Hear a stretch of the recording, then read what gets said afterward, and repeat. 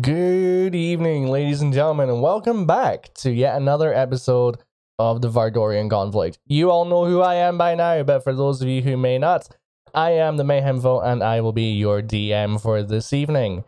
It is an absolute pleasure to be back at the table. We took a couple of weeks off due to work and IRL commitments, so I am very, very happy to be back here DMing for my wonderful murder hobos. So, before we get into tonight's session, let's just have a little bit of a recap as to what went down. When we left off in Valorondir, our last session saw our mischievous players barter with the Valorondir mayor in their attempts to expose Lawmaster Grohl for corruption and their links to the criminals led by Dragon Fangsplitter. After successfully seeking out the Lawmaster's hidden residence in the far end of the city and falling victim to one or two very unexpected and low-level traps and encountering some fiendish undead individuals that they did not expect to run into. The mayor came to the conclusion that our players were to be held in extremely high regard for their services to the city, and that given everything that they have gone through, that they were to be rewarded.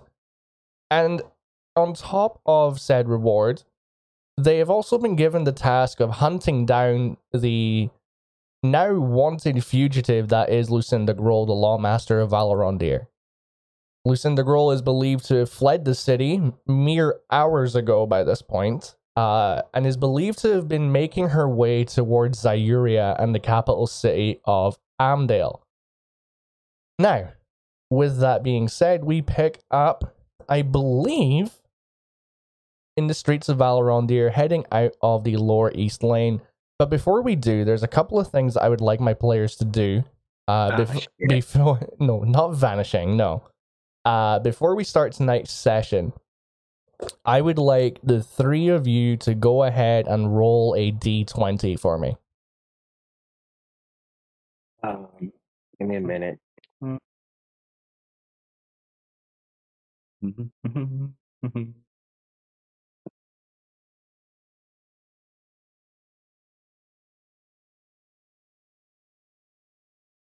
Any modifiers or just D20? Nope, just a straight d20. That would be a 9. Okay, I got a 9. 9. I got a 9 from Anon. 18 from 18 El from Roberto. El Roberto. And Zaris.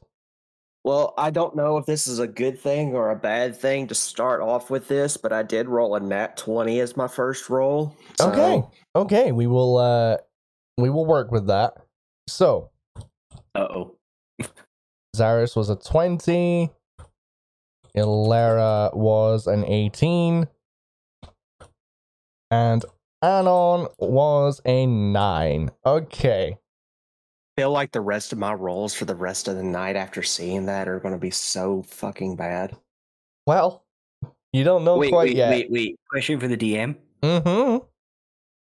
Since, Zaris is worried about his rolls, are there any windows in this place? I mean, technically, you guys are still standing. You didn't get what I meant. Yeah, I got the reference. I got the reference, but not wanting to piss off one of my players when they haven't long woken up from a nap that's quite high on the top of my list of priorities. It was nice knowing you guys. Okay, so you guys are situated outside of the little cottage that was Lucinda Grohl's unknown residence. The mayor and his Crown's Guard squadron have made their way back into the city. He's told you that before you leave the city, you're to go and see him in order to collect your reward that he had promised you. So, having known that your next stage of your journey is to find a ship captain and to make your way to Zyuria, Is there anything in particular that you guys would like to do first? Well, I mean, Tygan is still in jail, so getting him out would, help. Okay. So I would say because we need a captain, we probably should get him out of jail. Okay. Good call. Ilera, is there anything in particular that you would like to do during this session before you depart from this city? I'd go on a mass murdering spree, but I probably better not. Yeah, that would probably work against your favor, not in your favor. Yeah, I mean, the streets are too crowded, but I would kind of like to sort of, if there's any way to kind of upgrade my rapier at all, or just go to a blacksmith or something, see what's on offer. But then we need a ship captain, but then also I kind of want money since we're promised a reward, so Okay. I'll go for the money. Okay. Anon, is there anything in particular that you would like to do before you depart? I wouldn't mind doing a bit of shopping. Okay. So, with that being said, I will say that you guys make your way back in towards the city center. If you're on foot, which I believe you are, it takes you approximately 30 to 40 minutes. It is approximately... It's late morning, shall we say. Late morning, verging on midday by the time you get into the city center. The streets are beginning to pick up. There's a lot, and I mean a lot, of Crownsguard patrolling around the city at this point. This is the most Crownsguard activity that you have seen since emerging from your mysterious graves. They don't tend to pay much attention to you guys, though one or two of them do tend to look in your direction. They give the occasional nod. The citizens of the city are just going about their day. Some of them are going to work, some of them are just shopping in general. I will say that as you make your way to the Umber Market, which is towards the docks anyway, who has the highest passive perception?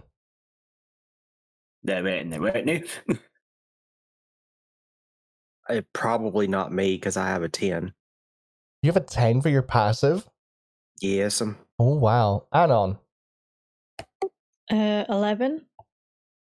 Okay, give me 1 second. I will find Ilera's for her.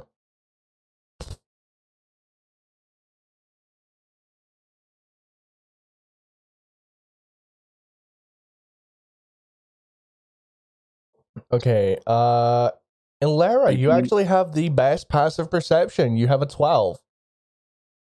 Where the heck is that? Okay, so passive perception, if you look at the first page of your character sheet, it's underneath all of your skills and it's above your proficiencies in languages. It's that little sort of like a horizontal box.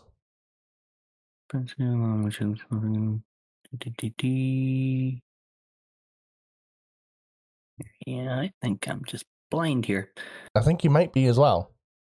Yeah, so what you said. First sheet, I hear it. Yeah, first just to page. say, I'm a noob, just to in case you clearly haven't. Yeah, it's cool. It's cool. So with a 12, I'll say that the hustle and bustle of the city drowns out quite a lot of detail in terms of passerby conversations. Though I will say that you do catch a very small snippet. Okay, who's got me on echo? Shouldn't be on echo. No? Okay. Not mind. Mike's away from speakers, so. Okay. Like I was saying, with a passive perception of 12, like I said, a lot of the detail and the majority of the conversations going around the city that you would Okay, I can hear it. Okay. I've got my mic muted, so there's no way that it's me. So it would have to be me then. Okay. That's gonna be awkward. You want to test it now? Hello? Okay, that sounds like, yeah, that should be fine. Right, Okay. Okay. Sorry. Where was I? Ah, yeah. Okay, so you overhear a very small snippet of one conversation in particular. You come to, as you're walking towards this group of two elderly looking females that are heading actually in the same direction as you guys. It's almost like you're passing them and you're hearing this at the same time. You hear one of them turn to the other and say, "Oh, did you hear about old man Arthur Bomble? Oh no, it's a shame. His wee shop burnt down last night. Some reports of a dragon setting fire to the storehouse. You gotta be fucking kidding me. I don't believe it, but you know, Arthur Bomble's a wee senile old man. And I wouldn't put it past him if he had accidentally left a candle on and just left for the night." You see the female that this is being said to just turn and say, "I know, dearie, he's a wee man, aye. He's no the brightest spark in the box. That man's been going in the retail business for as long as I can remember. He's no that bright. To be fair, I was expecting him to retire no that long ago." And that is all you hear as you pass these two women. You fucking sack of shit. You absolute fucking sack of shit.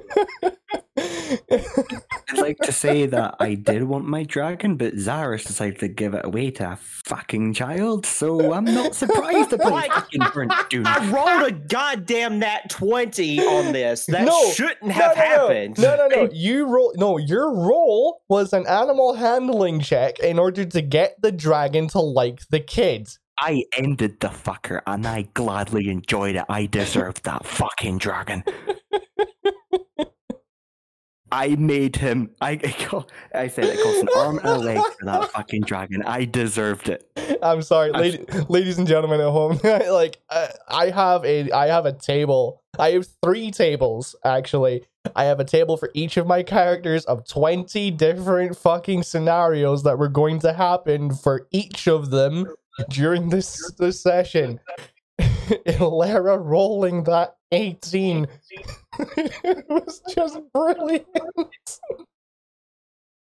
I'm not surprised Zaris didn't bloody melt or have his powers null and void. That's what surprised me. Now, all I will say is before Zaris turns around and tries to get a one-way ticket back from Alabama to the UK in order to kill me, pay very close attention to the wording that I used. Okay? All you heard, or all Alara heard, was that the shop burnt down.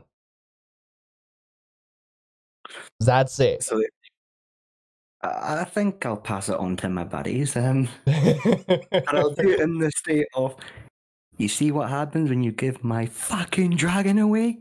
I think that fucking old fucker has burnt down his place because of the fucking dragon. You see what you did? Why the fuck did you think a fucking dragon was good to give to a pensioner and a fucking child?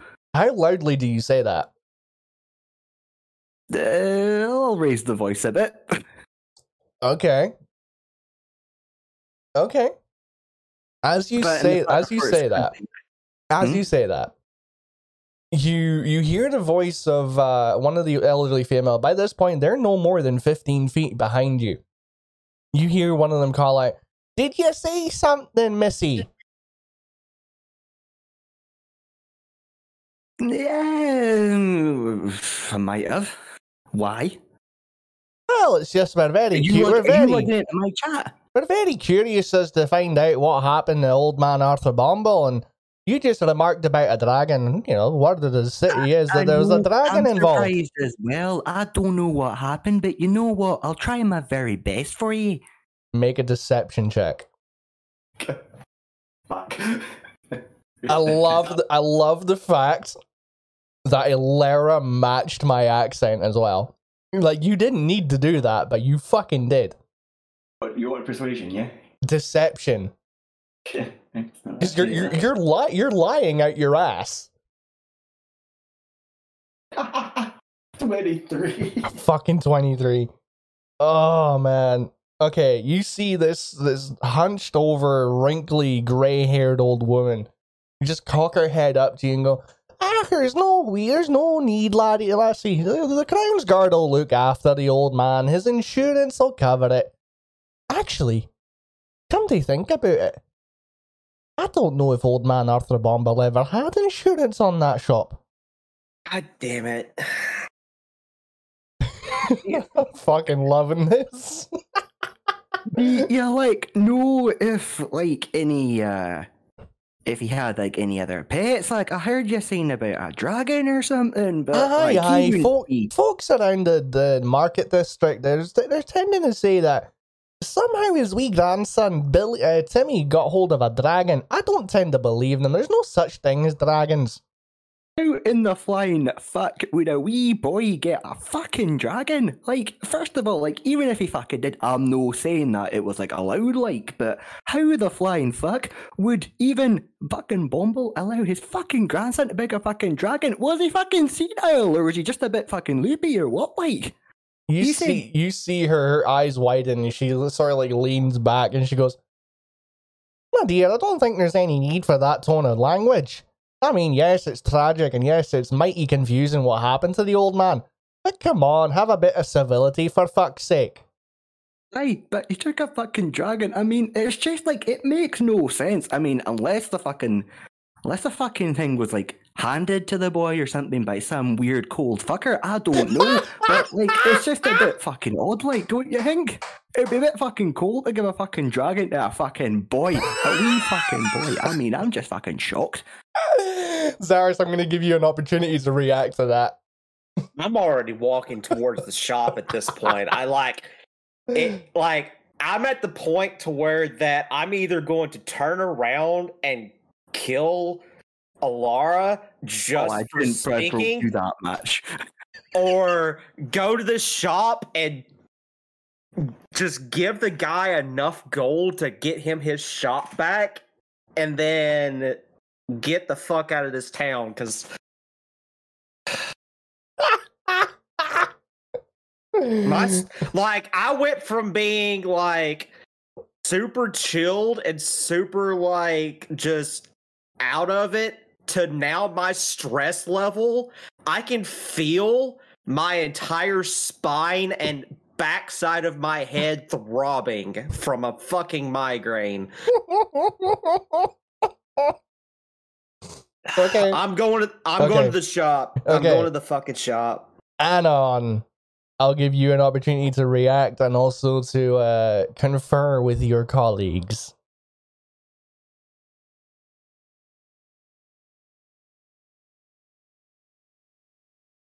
Push to talk, sweetheart.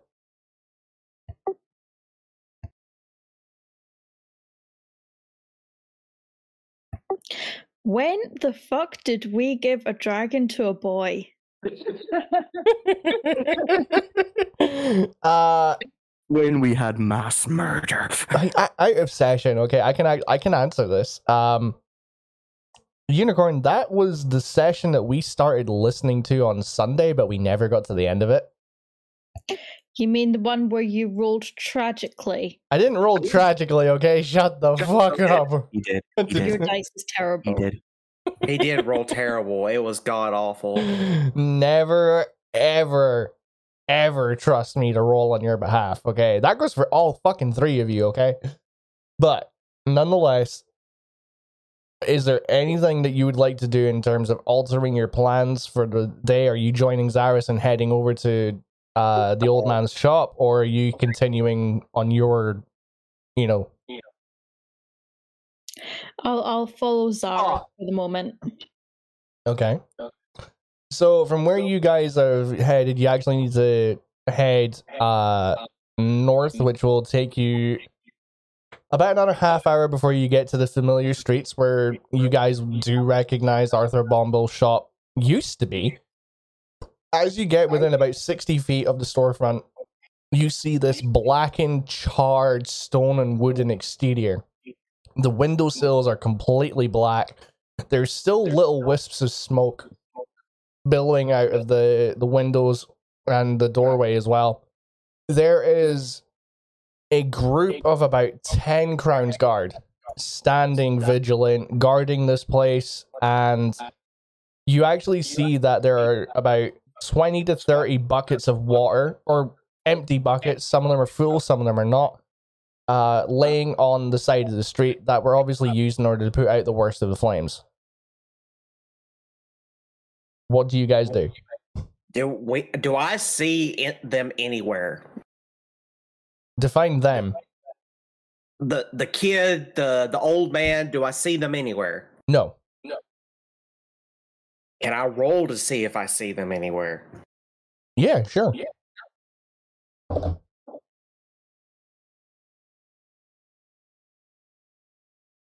18. You don't see them. I'm gonna go up to a Crown's Guard and ask them where they're at. Okay. As you get up to about 10 feet away from the Crown's Guard, he stops you and goes, excuse me, sir, this area is off limits. There's been a fire. I understand that. I'm coming to you to ask you a question as to whereabouts is the residence of this shop. Are you a relative of Mr. Bomble?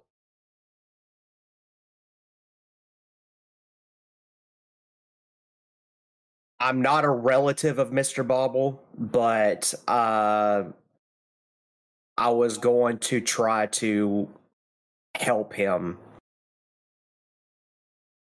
in the sense of that because he lost his shop.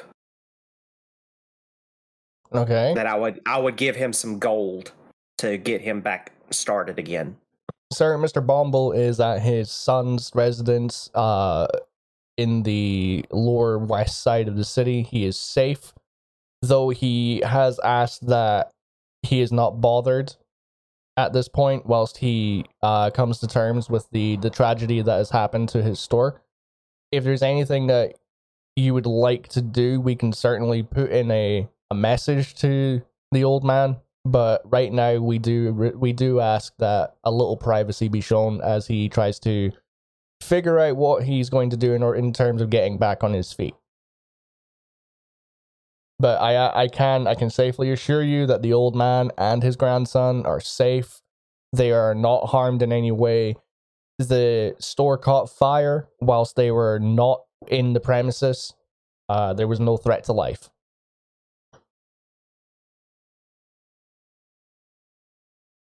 But is there anything that I can do in order to help you?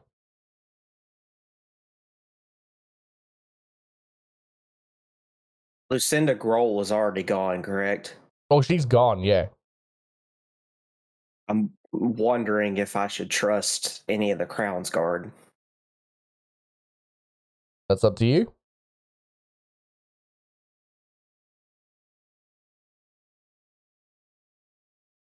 Do we still have the coin for the mayor? You do. All you'd have to mention is the fact that we're kind of like big kind of allies with the mayor after what we've done. Because if I remember correctly, when we got Bang Splitter, when we sort of got him sorted out, I think it was the next episode up after that, the mayor said like we wouldn't be frowned upon for having weapons and we wouldn't be frowned upon for just walking and actually trying to do things. Yeah, that happened like 2 hours ago. Alright, so it's still kind of early days.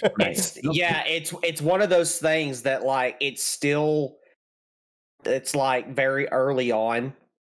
So because of that, and because I don't trust any of the Crown's Guard due to the fact that they were working, quote unquote, with the guy that we've already dealt with. Well, I hate to say we don't have the coin because the mayor took it back from No. episode. He hasn't taken it back yet. Oh, he said he was needing to take it back. Yeah, right. you were to hand it in when you went and collected your reward. Right. We still have it then. Let's go and collect our reward, and then I'm going to use my reward to go in and help Mr. Bobble get his fucking shot back. Okay, so you guys head back into the upper ring. You pass through the various gates. It'll take you, again, probably about half an hour by this point. It is very early afternoon.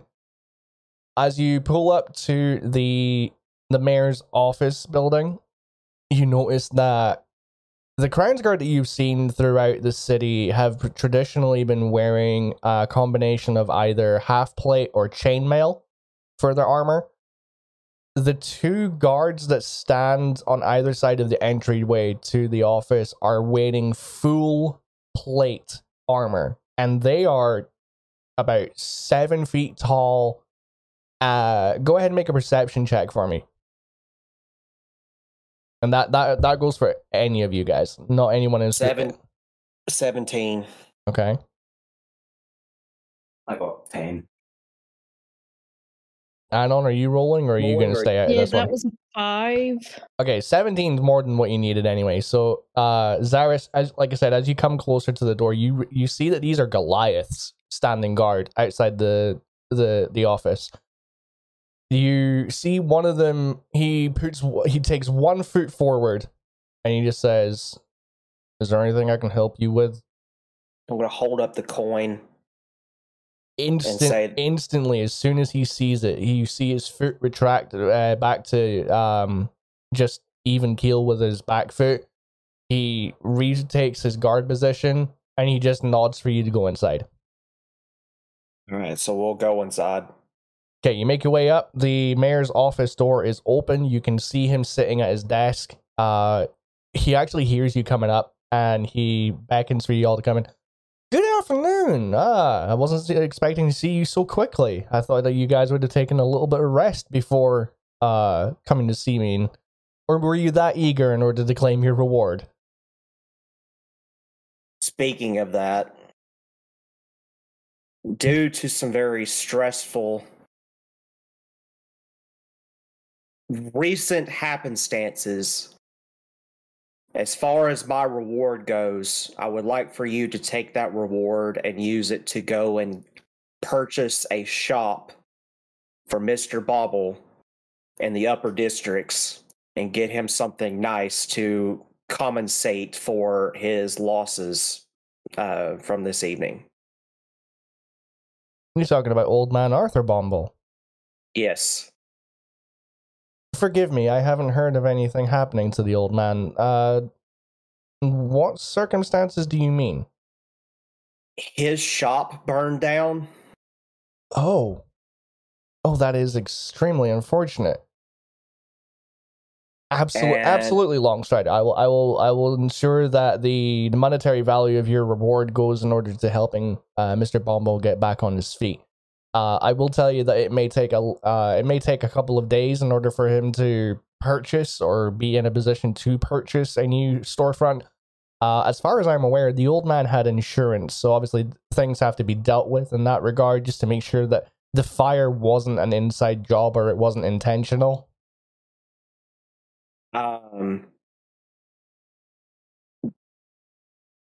Just on the off chance, just use the insurance that he had on top of any reward that I may have been given for the recent circumstances of what we did. Use all of it to potentially get him a better shop if possible.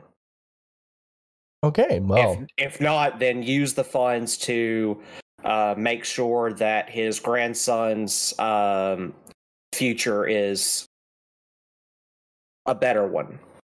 Wow, I must say that is mighty generous of you, sir. Just out of curiosity, Mr. Mayor Man person,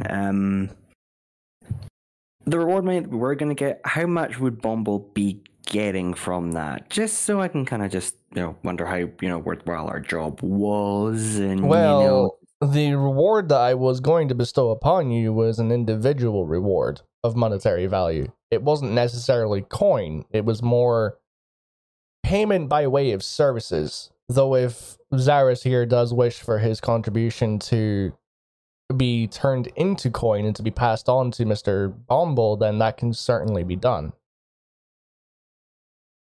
Yes. If he wants to for my reward, yes. And then I'm going to say that on my part, I have had a very stressful few days, and regarding these two, they can talk to you about whatever they want to talk to you about. I'm going to go get me a drink, and I'm going to get plastered, and I want to forget this whole scenario ever happened. Darius, day. I'll meet you at the bar later. I'll buy the first couple of rounds, buddy. Just I'll see you later. Sure. And then I'm going to bow to the mayor and then walk myself out and go to the bar and drink as much fucking alcohol as I possibly can. As you go to take your leave, Zaris, you actually see the mayor hold up a hand and go, but before you go, Zaris. Yep. Yes, sir. In addition to your reward, I had something prepared especially for you. If you'd be so kind as to follow me out to the exterior courtyard. Sure. You see the mayor get up, he leads you outside round the back of the building, and there is a large cobblestone courtyard which is filled with Crownsguard. Go ahead and make a perception check for me.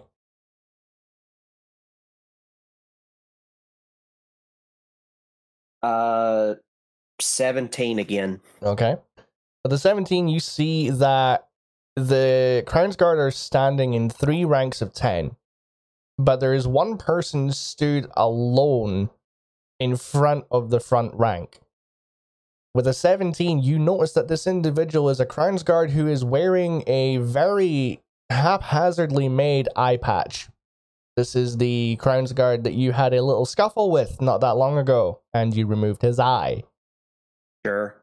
The mayor leads you approximately 20 to 25 feet in front of this individual and says, "Now, it has come to my attention that some of the Crownsguard of my city have not been acting in proper conduct. This gentleman here is one such example of that and has by way been given a physical reprimanding of his misconduct, though I feel that a slightly more subtle lesson is due to be given so that such conduct or misconduct never takes place again." You see him look past the individual to the rest of the Crownsguard and says, "Let this be a lesson to all of you. Misconduct will not be it's a fucking word I'm looking for. Oh my god, allowed. There's like another word for allowed. It will not be tolerated. There we go. Holy shit, why did my brain not work there? That was a nat 20 on that was a nat 1 on intelligence right there. Misconduct will not be tolerated from this day on. So, recruits, I would like you to formally apologize to Mr. Longstrider in front of everyone, loud and clear." You see the Crownsguard, he is standing absolutely rigidly. I mean, you could not find a non-tensed muscle on this man's body if you fucking tried. There is a look of slight anger, embarrassment, and just sheer utter focus in this man's eye as he is looking the mayor dead in the eyes, and he is just standing perfectly still. The mayor takes a step to the side, leaving you direct in this man's line of sight. He takes 2 steps forward, so he's about 5 feet away from you. And he's just very solemnly, in a very monotone voice, through gritted teeth, says, "I apologize for my misconduct. It was unprofessional, unbecoming, and I deserved the physical punishment that you bestowed upon me. I solemnly swear by my rank and service to Valrondir that I will do better, so as to not displease my mayor or tarnish the name of the Crownsguard. It is my sincerest hope that you will accept this apology, and that you may never look upon me with displeasure again." How do you react?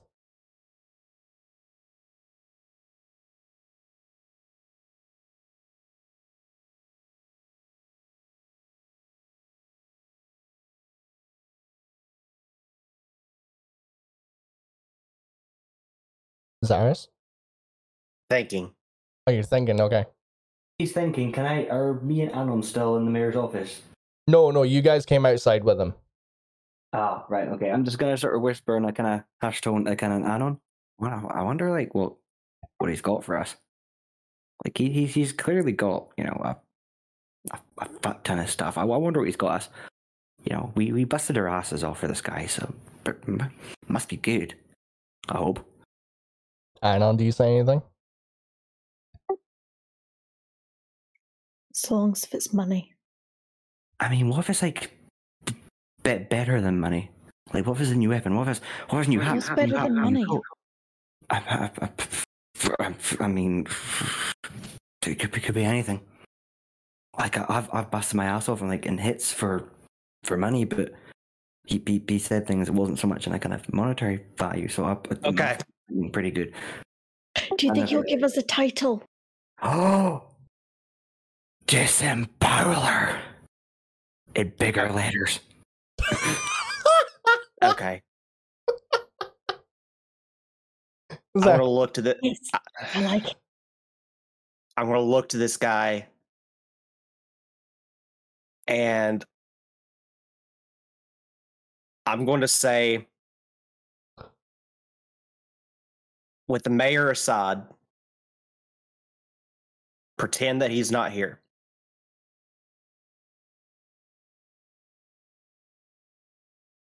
okay. I want you to be honest with me.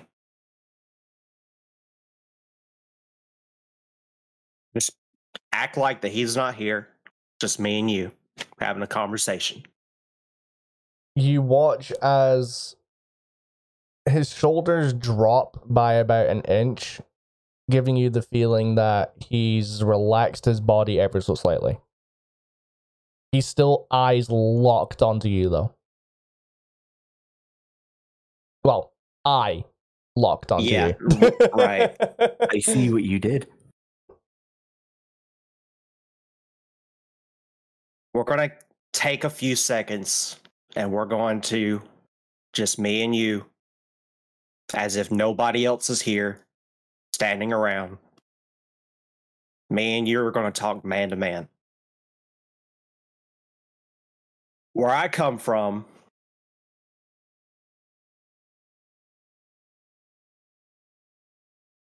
the people that I put my faith and trust into, some people that I thought were friends because of me being young and naive at the time, left me to die in the middle of a blizzard. However, during that blizzard, I learned a few things. I survived. But there is one very important lesson that I did learn. Respect is earned, not given. So I want you to look at me as a man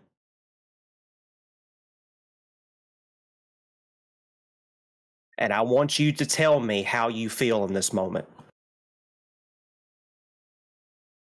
You see the Crown Scar's chest rise as he takes an extremely deep breath. He holds it for a couple of seconds before exhaling slowly. Eye still locked onto you, he says, I am ashamed of my actions.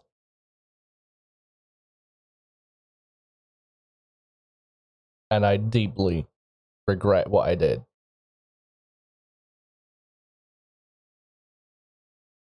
Okay. So here's what's about to happen. I accept your apology. But there's something else that I want. And it's not something that you can just give to somebody. It's something that needs to be earned. You're going to see Zaris take off his staff He's going to hand it to Anon or Alara. He's going to shoulder off his cloak.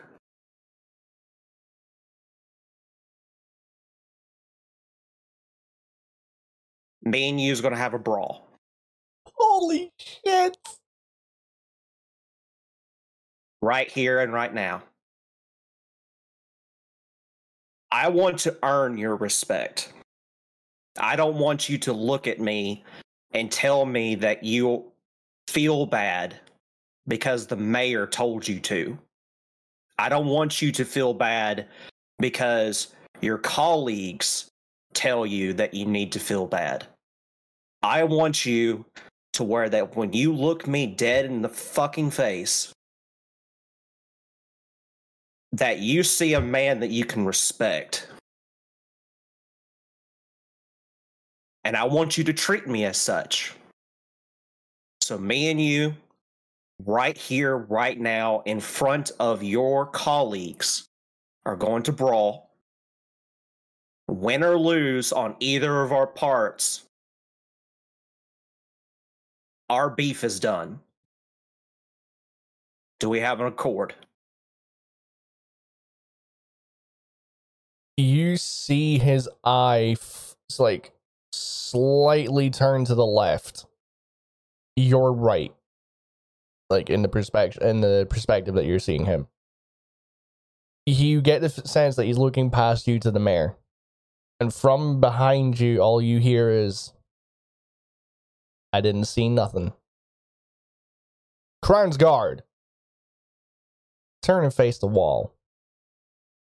And with that, you hear the echoing footsteps of 30 Crown's Guard pivoting 180 degrees before going back to attention and just facing the wall.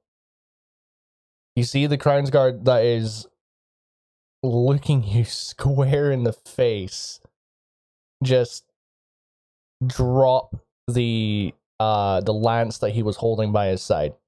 He has no shield. He takes 2 steps back and just nods. Roll initiative, motherfucker.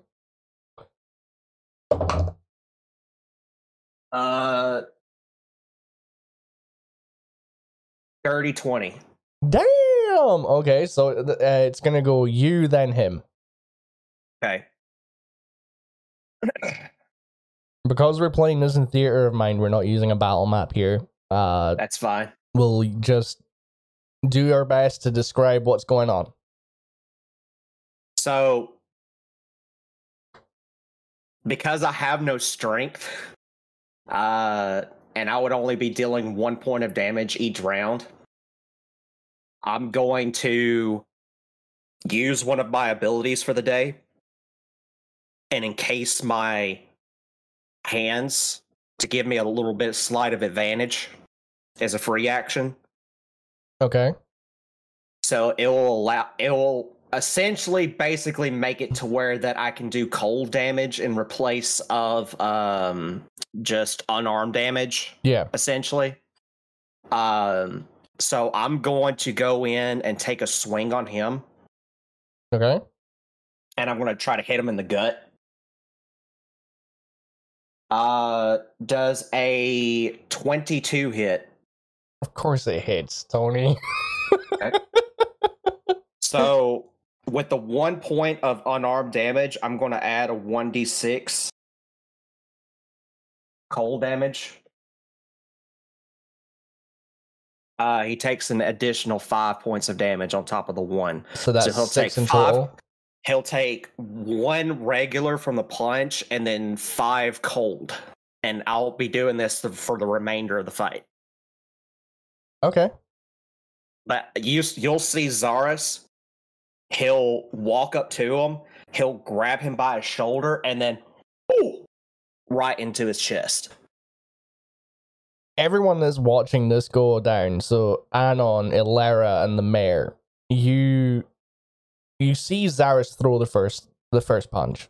You see the Crown's Guard double over, and you hear the breath being knocked out of his lungs as he just takes the hit. He's going to stand up, he's going to square himself up, and he's going to try and make a right hook connecting with your jaw. Okay. That's a 17 to hit. As reaction, I'm going to cast one of my first level spell slots, Frost Barrier, to raise my AC by 3. And that will be an 18 on my AC. Okay. But he also now has to make a Constitution saving throw to not take an additional 1d4 points of damage. 15. I think that passes. Yes. So he will not take the damage this turn, but I'm going to go ahead and get the 1d4 because it happens every time he attacks. Yep. Okay. With that, For back the to you. next move, DM. Who did Zaris give the staff to hold on to? I don't think you specified, did you, Zaris? I said Anon. Oh, Anon, sorry. Hey, Anon, that's a pretty beautiful staff. He's fighting just now. I don't think it'd be wise to steal it. Don't steal it, or we're dead. I'm skinned. But yeah, my AC rose up, and it will stay that way because it's a concentration spell. Okay. So my AC is now 18. But Good to every know. time that he attacks, he has to roll a Constitution saving throw, and if he fails, he takes 1d4 points of cold damage. Okay. I'm going to swing again. Okay. Alera? Mm-hmm. Did you bring snacks? Dirty 20. That hits. I've got some fucker, I didn't bring anything. Did you have anything? Why I'm asking. 1 point of regular unarmed strike damage, and then 6 points of cold damage. And then this time, I'm gonna do that thing where you see, like in what is that movie with where he jumps up to the side and stabs like the spear into his neck, but I'm gonna do it with my fist. Yeah. I'm gonna like run up and then like lower cut him into the side of his neck with my fist. Yeah. And then you watch, everybody else watches as the Crown's Guard falls to the ground, going down on one knee. His hands fall forward to try and stabilize himself, and you hear him go, and sort of reaction from the impact. He's going to try and thrust his leg behind him to see if he can sweep you and cause you to fall on your ass. Okay. Hey, Alera. Yeah. This is an ice staff, right? Oh Yeah. no. Yes. Can we use it to make snow cones? Oh, that's a good idea. Ooh. Okay, that's a 20 to hit. That's 20 to hit. Okay, so it does hit, and then he still have to roll a Constitution saving throw to see if he doesn't take damage. That's 4 points of damage, and the con save is 11. That does not succeed, so you'll take 4 points of cold damage. Okay, by this point, you begin to see his muscles tense up as the cold damage works its way into his arms. You see his skin. It's that reactionary effect where when you're out in the cold, you tend to go red in like your limbs and that as the blood rushes to the surface. That's exactly what you see. It is your one in fact, Okay. before we go on to Cyrus's next round, Anon, were you being sincere in your snow cone remark? Absolutely. I want you to make me an Arcana check with disadvantage.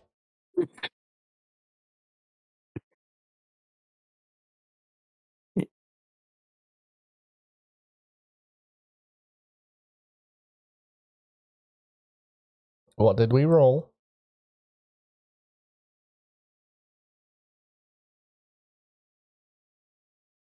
Yeah, that was a 9 with disadvantage. Oh, Zaris, My good friend, what is your spell save DC? I could go ahead and tell you that you failed, but it's a 13. Okay. Anon, you try to get some sort of a reaction out of the staff. You try to summon some sort of crushed ice substance from it. You begin to feel the magic well up inside of the staff. You feel it resonating at your fingertips, but after a couple of seconds, you feel this little fizzle as all of the magical energy just sort of dissipates into nothing. Zaris, you're around. Okay. All right, so I did roll a nat 20. Jesus fuck. Okay. Let me get another die out.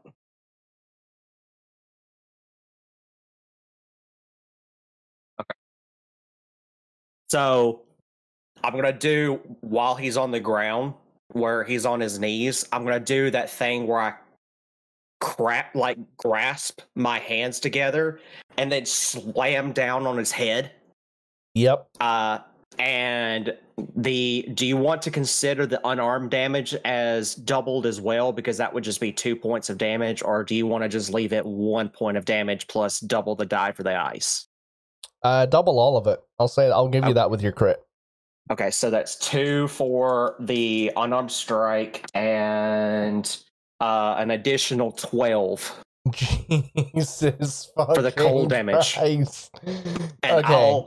you'll see where I clasp my hands together to make like just a large fist, and I'll go straight down on top of his head and slam as hard as I can. Okay. As your hands collide with the top of his head, you hear this loud expulsion of breath and this grunt of pain. You see him sort of like compress a little bit, and his head sort of recoils down into his shoulders with the force of the impact. You also see that his one eye sort of lulls about in his head, and he just falls face first into the cobblestones. This man's out cold. Okay. I'm gonna look to I'm gonna kind of shrug it off a little bit and then kind of like just wipe myself off. I'm gonna look to any of the guards and say, do one of you have a potion by chance? You see one of them turn around and just he just extends an arm with a very small reddish potion. I'll grab it, and then I'll take the guy by his head, and I'll pour the potion into his mouth and force him to drink it, and then be 2d4 plus 2.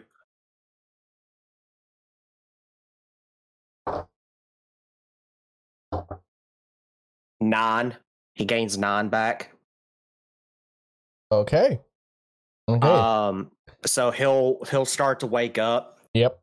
And when he starts gaining consciousness back and he starts like getting to where that he can understand what I'm saying to him, I'm going to do that thing where like I'll crouch down and look at him face to face while he's still laying down or whatever. And I'm going to go, have I earned your respect now? In his very dazed state and how fragile he's feeling, he doesn't say anything, but he nods. I'm going to stand back up and I'm going to hold my hand out as if like to help him up. You see him grasp your hand, and he almost like it's like you've done leg day at the gym. His legs are very wobbly as he stands up. He sort of sways a little bit before finding his feet. He looks to the mayor, and the mayor just says, "Fall in line, Gransgard. You've had enough." When they fall in line, I'm going to look to the entire line and go, this doesn't just apply to him. This applies to all of you. Respect is earned, not given. You don't just go and make deals, shady deals, with whoever has the most money or highest position. This man over here, and I'm going to point to the mayor, has been trying his damnedest to get this town straightened up to where that everybody here can live a peaceful and blissful life. And yet you shame that by your actions. My anger knows no bounds, but on this day, it's not my anger to withhold. It's his. I appreciate the gesture of you coming to apologize to me, but this is not my city. This is his. If you want to apologize to me, then you spend the rest of your days making sure that this man gets what he needs in order to make this town the successfulness that he wants and desires. Do I make myself clear? You just hear the echoing sound of like 30 singular feet stamp on the ground in confirmation. At this point, the mayor comes over and says, "Forgive them, Zaris. Crown's Guard training dictates that verbal confirmation or communication on any given order only be given to enlisted officials. That's though they perfectly fine. Though they will do well to heed your words, and I will ensure that each of them abides by it." He looks over to the Crown's Guard that you had the brawl with. You see him, he's still ever so slightly swaying. He just says, "I think that's enough for today. Come. As we make our way back round, I shall give you your rewards, for those of you who wish to receive them, that is. And then I will bid you farewell, so it seems." You'll see where I'll turn around and I'll look at Anon and Alara trying to make snow cones, and I'll just sigh, and then I'll snap my fingers and my staff will reappear in my hand. Hey, I think. Oh. Oh, it's brilliant. As you guys follow the mayor around to the front of the to the background to the street in the front of the office building, you see that he pulls out 3 envelopes, and he holds one out to both Anon and Alara. And he says, "Now, Zaris, this would have applied to you as well. However, you have stated that you want your rewards to be turned into monetary value and given to Arthur Bombo for getting back on his feet. So, yes. You can deal with them however you please. And again, I've had a very rough day, and I would like to go and relieve that stress by drinking. Add on, Alara, I will see you back at Serpent's Caress. I hope that your reward is plentiful. And I will turn around and head towards the Serpent's Caress to go and start drinking." Okay. You watch as Zaris takes his leave. He gets about 60 feet away before the mayor hands the envelopes to you and says,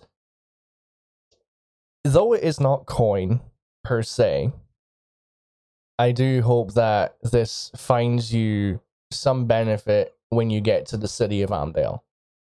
In this envelope, you will find letters addressed to a very, very prominent enchanter.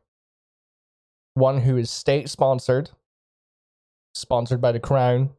used for a variety of official means. This letter will grant you services as already paid by myself on behalf of the city of value up to 250 gold. I hope that whatever you use these letters in order to purchase finds you in a more advantageous position than you already had been. Use them wisely, and try not to turn them into anything chaotic. This is my way of saying thank you for everything that you have done.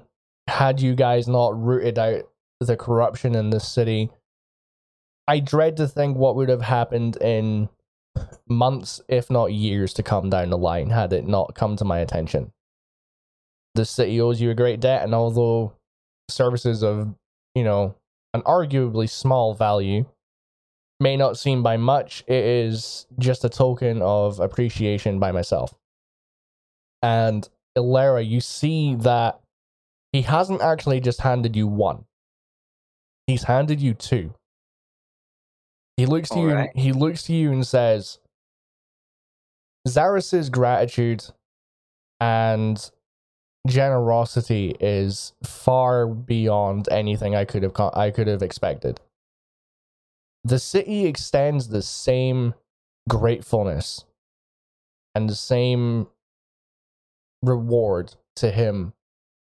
Nonetheless, we will pay for the reacquiring of a storefront for Arthur Bombo out of state funds. He has earned this reward. You all have. But he should not feel the need to give it up, although as generous as his intentions are.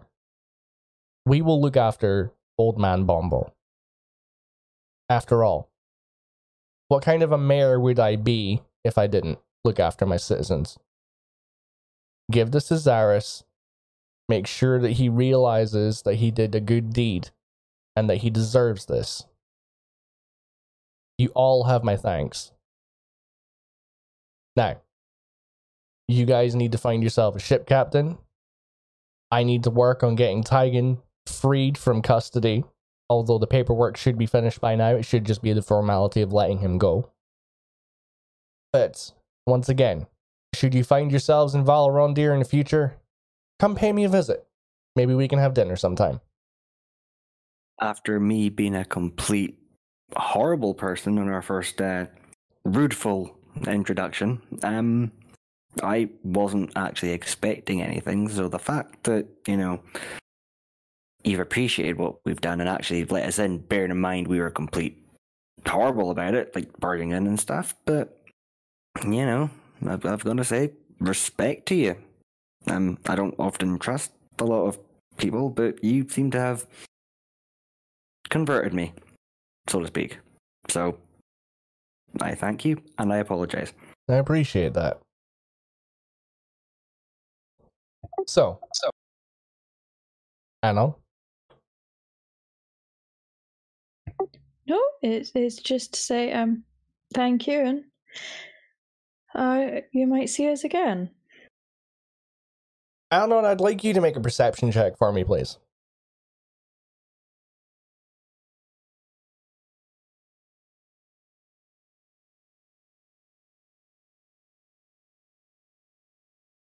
That's an unnatural 20.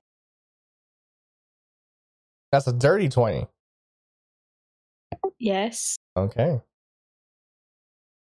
As it stands right now, you guys are standing directly outside the entrance to the mayor's office building.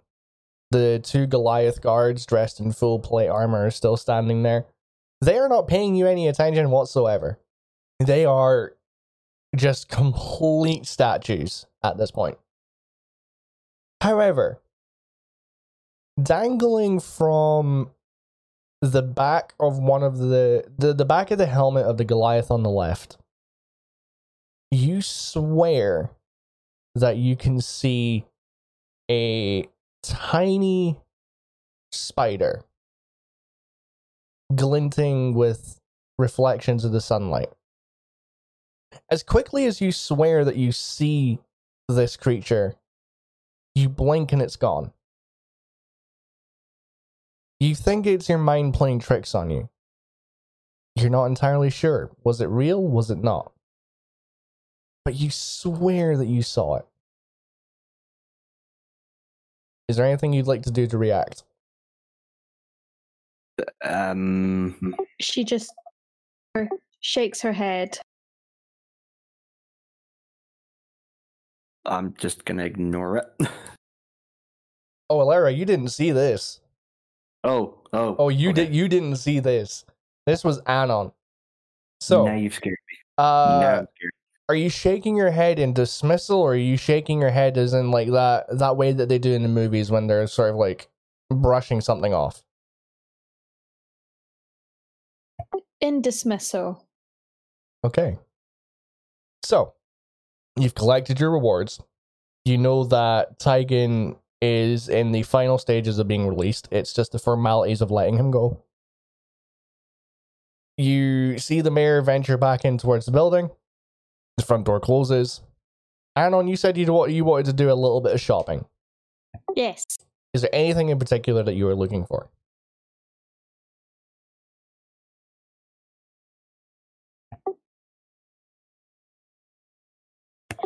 Yeah, looking for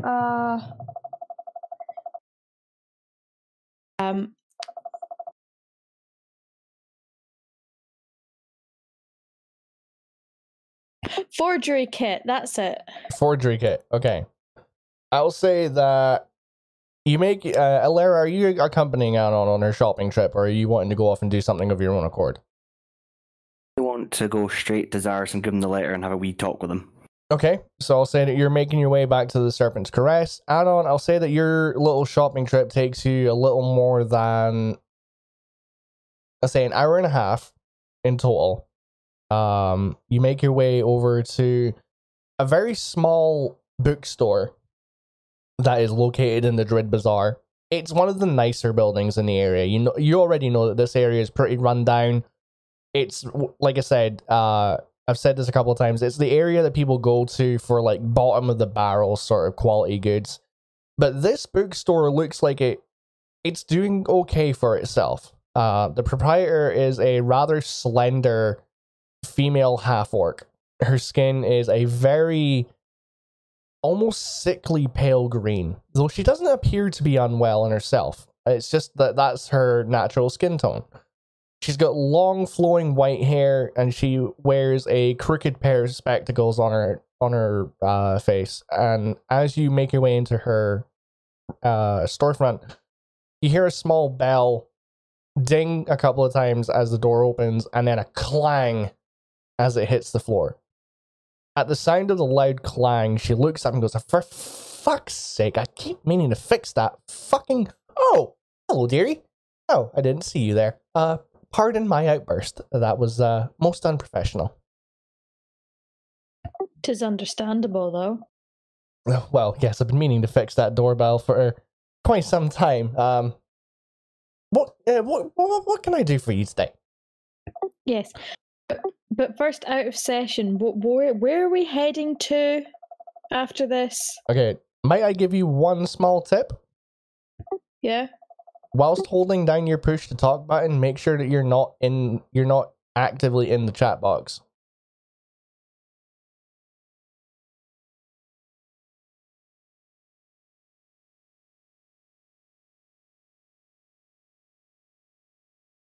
Okay. So, out of session, you guys are headed to Zyuria, the central continent in Vardor.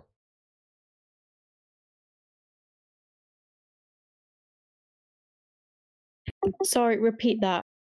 You are headed to Zyuria in the central, which is the central continent of Vardor. Okay, thanks. Oh, so I'm not in the chat box. Okay, your cursor. Okay, hold on. Okay. Yes. Do you have any books on Zyuria? I believe we might have one or two. Nothing. Is there any particular topic, or are you just looking for some general knowledge? Some general knowledge, please. Okay, give me 2 seconds. You see her step out from behind the counter. She moves over to one of the bookcases on the left-hand side, and she picks out 2 books. She picks out a book called Zyuria Geography, and the second one is entitled The Vardorian Monarchy. I had the fucking title here. Where did I put it? The Vardorian Monarchy, A History of Blood and Turmoil.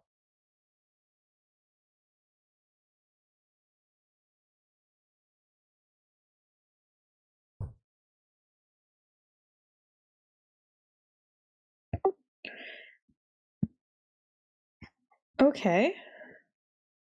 May I see them? She slides them forward on the countertop and she says, "This one over here," and she points to the geography one.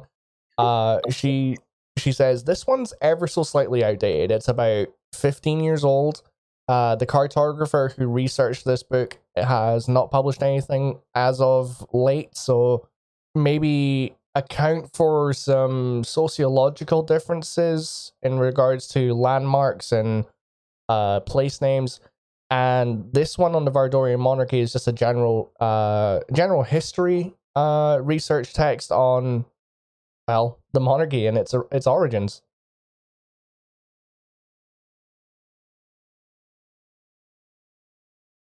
She picks up the monarchy book and she kind of flicks through the first few pages. Okay. The first few pages that you see are, it's what you and I would know to be the abstract of the book, the introductory paragraph that's meant to give you the very basics of what you're going to be reading as you venture through the following chapters. It details that the book discusses life before the monarchy, so the tribal system that Vardor had established and had lived by for centuries. It mentions the transition from tribal systems to what we know now as the Vardorian monarchy.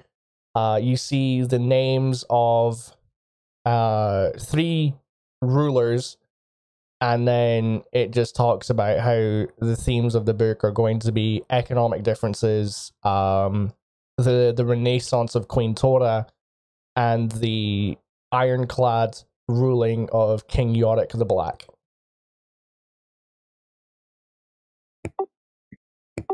These all look very useful and just quite what I'm looking for. Do you also have some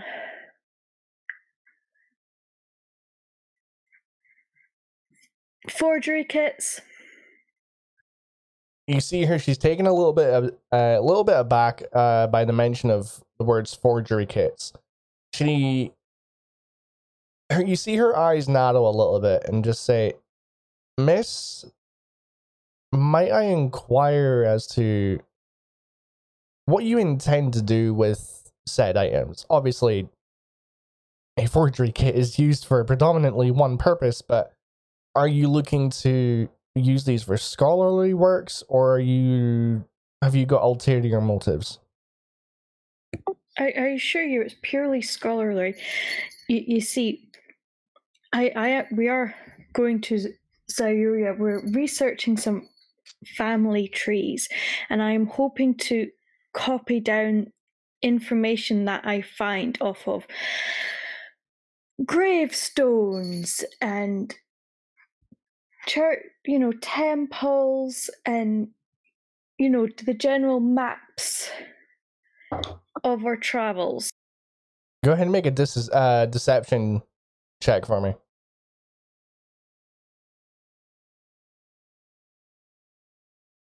You should be good at this. Yeah. Apart from a roll terribly, that's an 8. Okay. I'm going to have her roll an insight check to see if she can see through the lie. Well, that's a 3. So she pauses for a quick second before turning around, grabbing what looks to be a oh god, how do I describe it? I could like physically see it in my head. You ever seen the movie where they unroll like a leather pouch and inside it is like there's like a whole load of tools fastened to the inside and it's just been rolled up and fastened with a small strip of leather? Yes. Yeah, it's one of those. But inside it, as you see her as she unwraps it and she lays it out on the table, there's a bunch of different quills. There's a bunch of different like different sized ink wells as well. There's a couple of vials of different colored inks.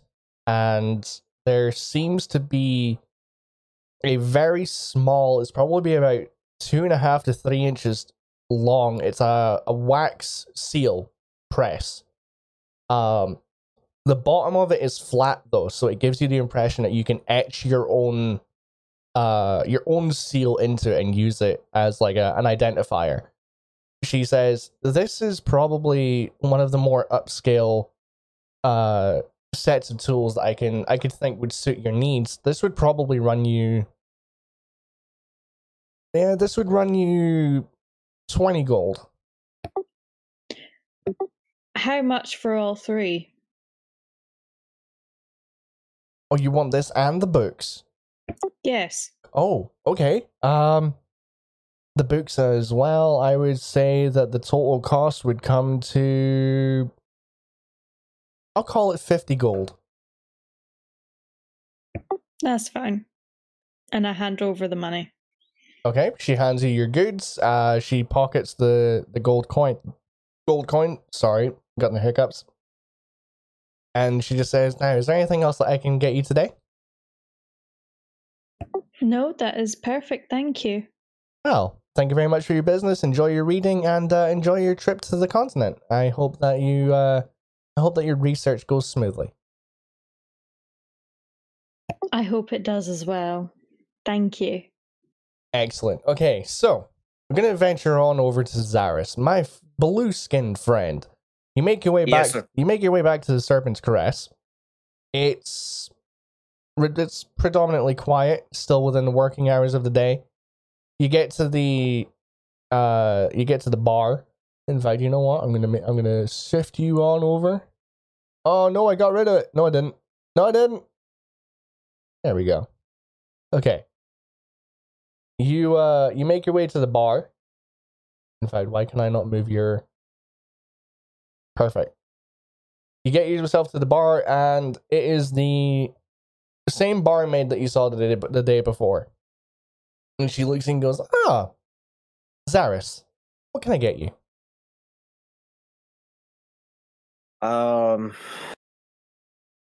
You know what surprised me? Well, are you looking for ale or something stronger?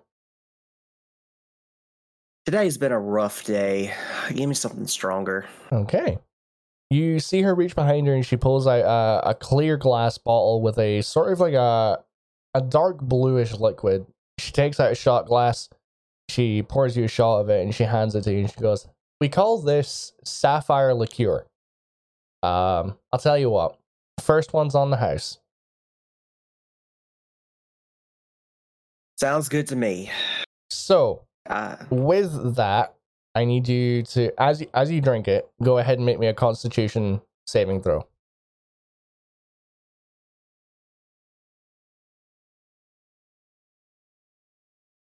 Dirty 20.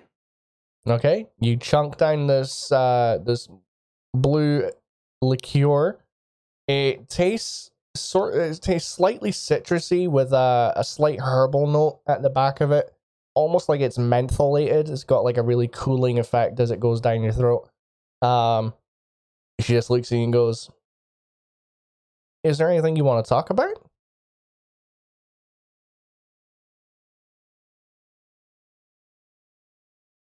I noticed that your friends aren't here. Oh yeah, they're getting the reward for something we just got out of. Oh, wow. Okay. That sounds interesting. Yes. I'm just very tired. It's nothing's wrong, nothing's bad. It's fine. It's just a matter of it was just been a long few days, and I still have a lot of questions that have gone unanswered. It seems like, and I don't like that feeling. So it's just been a rough couple of days. It's all it's been. It's nothing, just stressful. That's all it is. Kind of like another work day, you ever have one of those days where it's just like the work day is just long and dragging, and it just feels like it's never going to end. Oh yeah. I know that feeling all too well. Don't you worry. It's like that. That's all it is. It's nothing bad. Although I will say, this drink is actually rather interesting. Being who I am, I don't typically get that cool sensation anymore. You know what's in it? It's very unique. She looks at the bottle and she just says, "Well, I'm not the biggest drinker. I don't tend to take heed of what goes into what and what we stock around here. That's more the owner's job. I do know that we get this imported. It's very good. Oh yeah, I mean I've had it a couple of times. I mean it's fairly nice. I mean I'm more of a wine kind of girl, but I like to have a shot of this maybe once in a while. Tell you what, how about we both drink one? Just one. No, it's just sure. Just to say that me and you had a nice little conversation, and you're a good person. Sure. She gets a second shot glass, pours 2 shots, slides one over to you, and she tanks hers. Okay. Actually, I shouldn't have said that before I rolled because I just jinxed it. She rolled a 12. So you see her, she does slam the shot. But as she does so, you get it's that initial reaction when you take a shot of something strong. That sort of like little recoil that you do if you're not used to strong alcohols. She puts the shot glass down and goes, oh yeah, that's the stuff. Go ahead and roll your con save for me. I already did. So Constitution is my second best stat, so that's why I'm rolling so high. But I did get an 18. Yeah, 15 plus 3. Yeah, you're fine. You are absolutely fine. You're taking these shots like a champ. At this point, I will say that Ilara rejoins you in the Serpent's Caress. So Ilara, what do you do as you come through the door? I want to walk right over to where Zaris is. I want to put my rapier on the table, or where we're sitting right in front of him, and just say, Zaris, can we talk? Yeah, sure.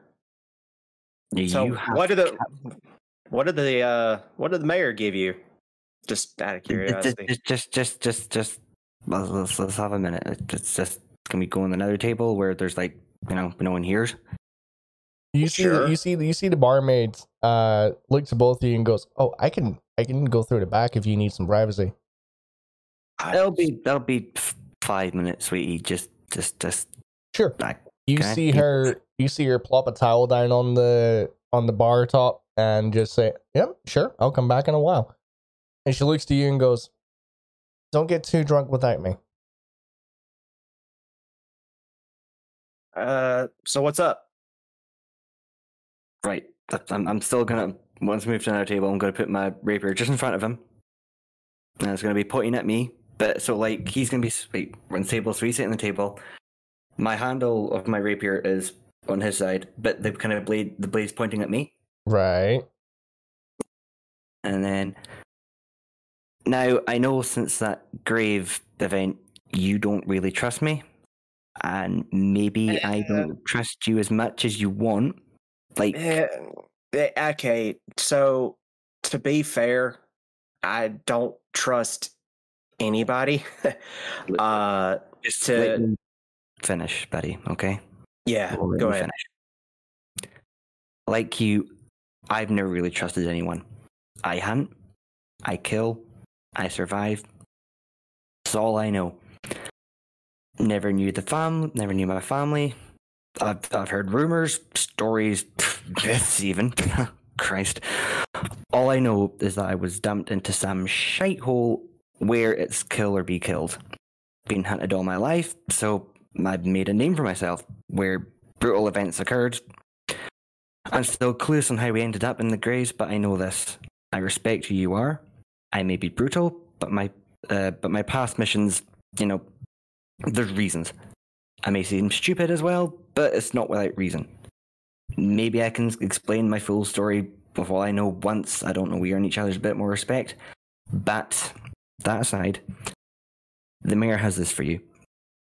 He's already paying from the funds to get Mr. Bombles and that little dragon and that boy. I'm not going to go on that tangent. That's not important right now. But he's paying him. He's going to give him the money, give him the funds, give him the building. But those envelopes, I'm not going to say what's in it. Anon has hers. I have mine. We know what we've got. But the mayor said, all the work you've done, he wasn't going to let you not have this as well. So don't worry about Bomble. He'll be fine. Fans are going through, but I'll just sort of like slide the letter over to them on the table, but my rapier is still pointing at me with the blade.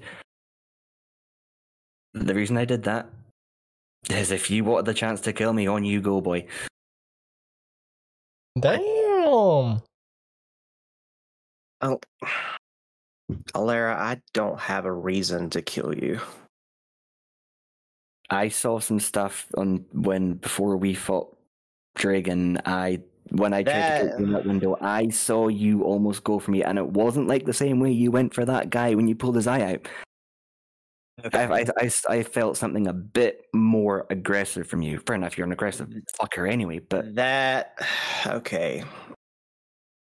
So I don't know. I already know you don't know about my past, but do you know how tieflings actually work?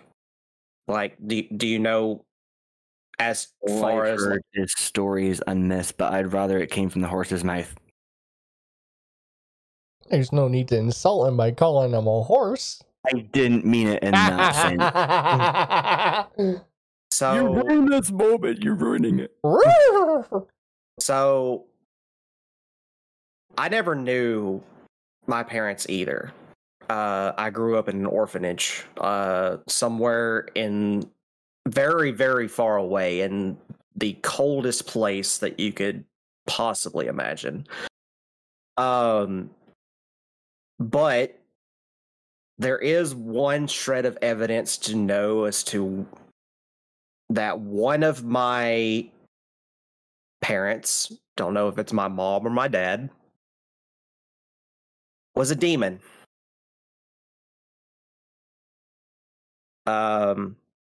Tieflings are half demons by nature. Language you spoke to the Yeah. So that's just one of many languages that we kind of are gifted with.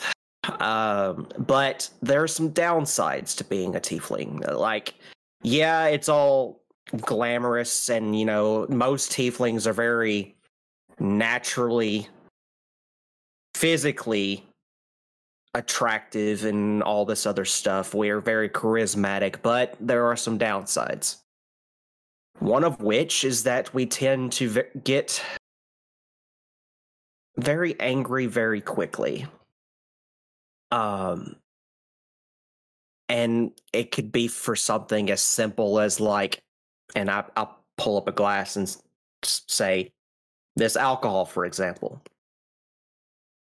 I could very easily, if I wasn't as controlled at it as I am, get angry because this drink tasted funny.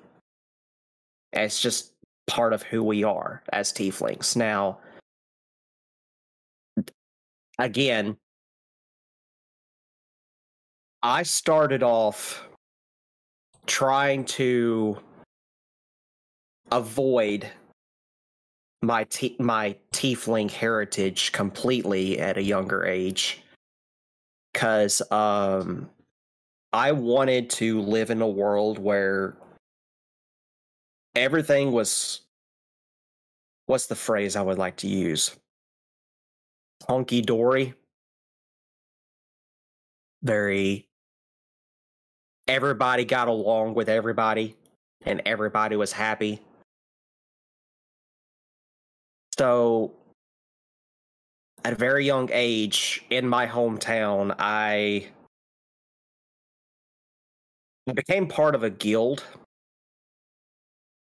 and I did so in the aspect of trying to make friends. And I thought I did. But we went on this mission where we had to go and take out a group of Yetis that were causing some mischief to a nearby town. And a blizzard hit. A really bad one. The people that were in that group that I thought I could trust, that I had laughed with, had drinks with, hell, I even had my first roundabout with my first woman with that group. They left me to die in that blizzard. Matter of fact, one of them, and I'll pull up my right pants leg and show them a scar that's across my leg, a really bad one.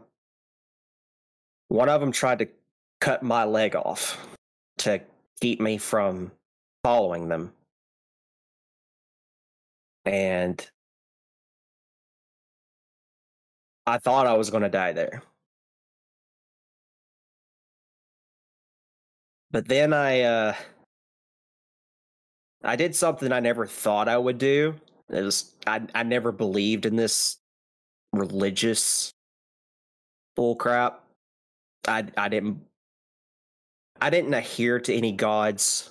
I didn't do any of that. I didn't have need for them because you've probably heard me mention it once, but I was a terrible one, but I was a sorcerer nonetheless, which I haven't practiced that in many, many years. But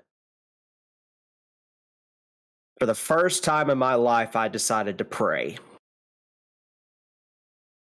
And terrifyingly enough, my prayer was answered. I saw this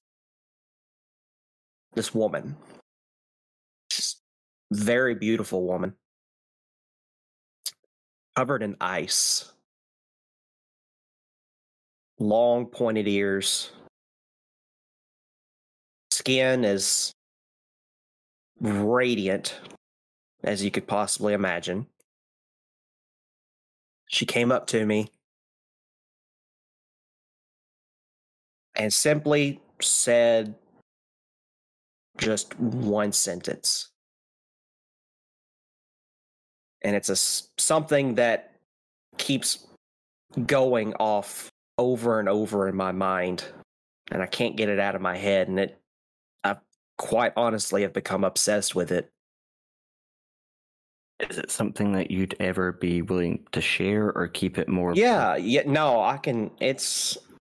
It wouldn't make sense, honestly, because I haven't quite figured it out yet myself. But she said, "I have loved you from the beginning, and I will love you until the end." And then she picked me up and gave me this staff. And then the next thing I know, I found myself back into the town and had like a teleport. You were in the yes, it was like a teleport or something. I don't rightly know, but I had found myself back in that town, and it was at that moment that I had realized that I needed to change. Now, whether that change was for the betterment of myself or not is yet to be decided. But I made a decision not to trust people as easily as I used to, and to earn respect versus ask for it. Actions to me after that day speak louder than any words could ever utter. So I hold no offense against you by any means. Yeah, I didn't like what you did, but I'm over that, you know. And you didn't have to come and talk to me about it, but you did. So that shows me that you have good character. I just hide the truth a lot of the time. I don't like. I'm not gonna tell any of this to Anon, as I hope you won't as well, until time's right and trust and respect in that. But well, I'll tell you what. I'll grab that bottle, DM. Yep. And I'll pour me and Alara a glass each. Hey, you're putting that bottle down, and I said the first couple of rounds. I honor my deals. Well, if I was doing a hit, okay, you okay. Oh, how about this? First round is on you, but how about we cheers to what could potentially be, hopefully, an honest and long friendship. And we still got to work out where these ducks and fucking dragons are coming from. That right there alone, I might just drink the whole bottle. But I mean that. I also have to wonder, like, how the hell did we get daggers stuck inside of our chest and come back? Like, that right there is one of the other stressful things that's been going on. Like I watched you guys kill these guys, right? And they instantly turned into a duck or a dragon, and I have no fucking clue what that's about. But we started off in a graveyard with a knife in our chests and a note with no name on it, and I still don't know how the hell that all happened. You wanna know what baffles me the most, Cyrus? What's that? You can freeze the floor. Anon can shoot perfect shots with their bow most of the time. I can summon a bull, but the one thing that fucking messes us is fucking ducks and dragons. I don't get how that's the thing that really messes with their heads, but yeah, we can do this other. Well, I can explain the ice part because that has to do with the goddess chick that I mentioned earlier. She's the one who gave me these powers, but I will attest, and I have no fucking clue about these ducks or dragons. And you know what? Let me just get the drink. Otherwise, we'll be talking very. Sure. Yeah. I'm just gonna drink and hope that the ducks and dragon parts is just a weird dream that I'm having. Okay. This place is a weird fucking place. I will say that in the time that you guys have been having this conversation, Anon, you have arrived back at the tavern.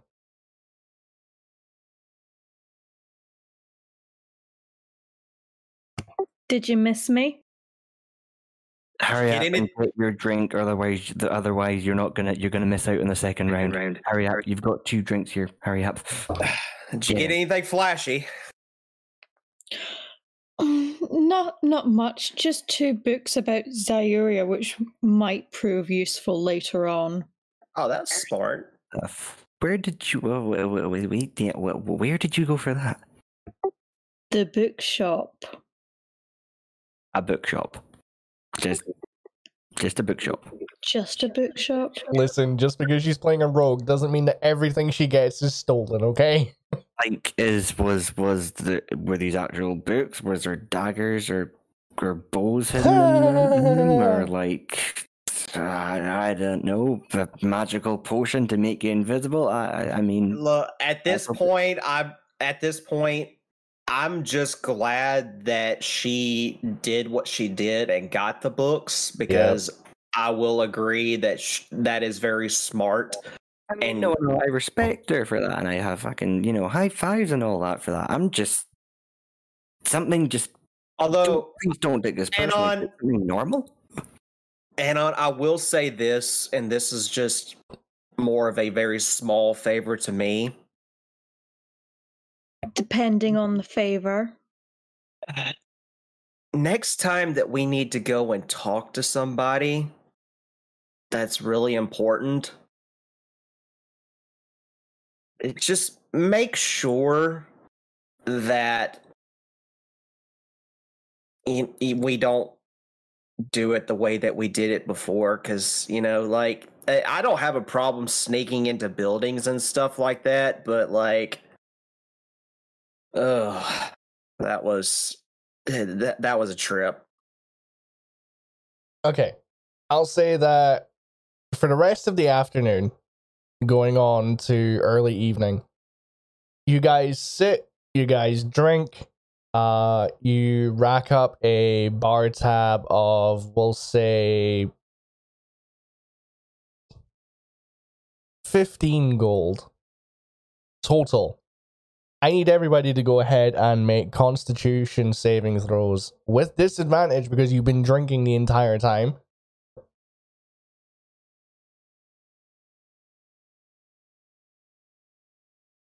Well, with disadvantage, I got a 17. Remind me again why you made a high con fucking warlock. Because I don't like having low HP. Ilera. I am very squishy.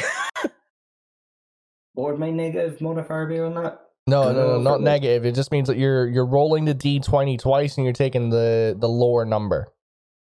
And then add your Constitution saving throw. Okay. So roll a d. And oh, you motherfucker, 20. So 13 on the dice. Mm-hmm. Okay, so you got a 15 overall. Add on. I rolled a 1. Oh. Oh. Oh. Oh. Oh no. Oh. Well, I'm going to take great pride in this. Wait, question for the DM before he does whatever he does. Do you like sleeping in your bed and breathing? Oh, I most certainly do. However, I think that after I describe what happens, Unicorn's not going to argue, as I'm going to relay this based on IRL experience. So, Zaris and Ilera, as you Tread carefully. As you finish your umpteenth round of drinks, you notice that Anon is looking very, very worse for wear. She has gone a couple of shades paler. She is slumping over towards her left-hand side, almost falling off of her chair. You see her sort of try to reach for the glass that she's got that's still got some alcohol in it, and she topples a bunch of empty ones as she does so. You see her sit back and her head just sort of lulls back and she just goes still. She is passed out. Oh, okay. Yeah, you okay? At this point, you guys hear the door of the tavern opening and closing. You hear an individual coming in, and you can tell that because you can hear the footsteps on the wooden floorboards. The footsteps are getting closer, and you hear the sound of a chair scraping across the floor before somebody sits down in the empty chair that was at your table. It's Tygan. Tygan takes a seat, and he looks at all three of you and goes, well, fuck me sideways. How What? about no? What? No. What the hell? Well, all I can say is you did your job. That's for damn sure. You made one hell of a splash. That's all I'm gonna say. Speaking about slash, I'm gonna need to piss. Okay, I'll say that you get up, you find your way to the bathroom, and you stumble your ass there. He looks to. I still have cognitive function, so I will talk to Tygan.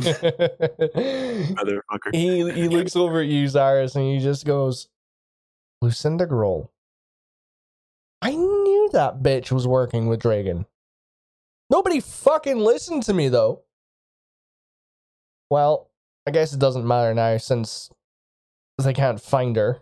She's probably halfway to Zyuria by now, so fuck knows where. Fuck knows if the law's ever going to catch up with her, but. Well, you say that. What have you done now?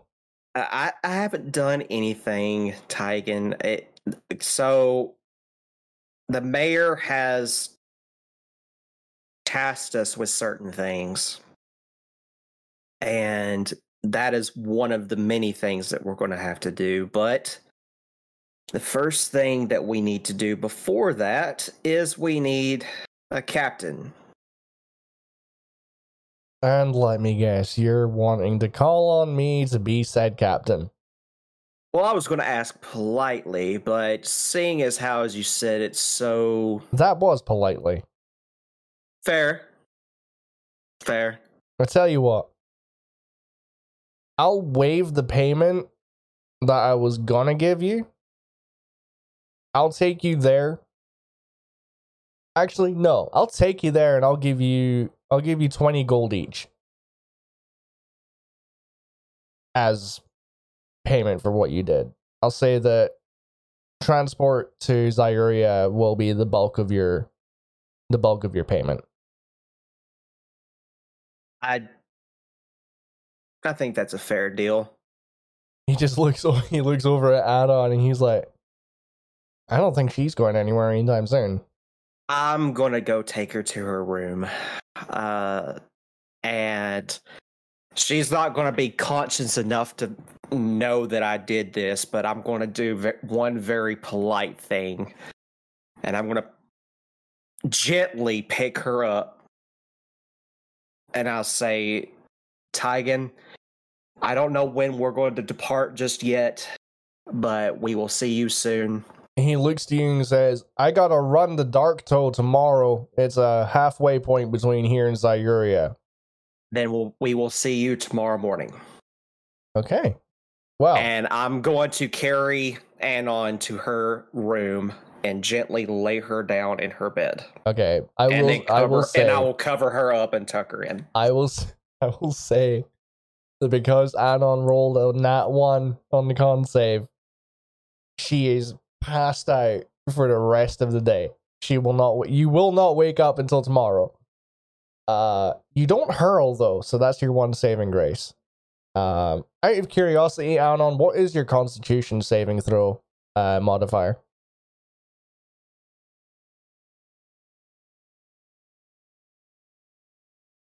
It was a +3. Oh yeah, you definitely don't hurl. You're fine.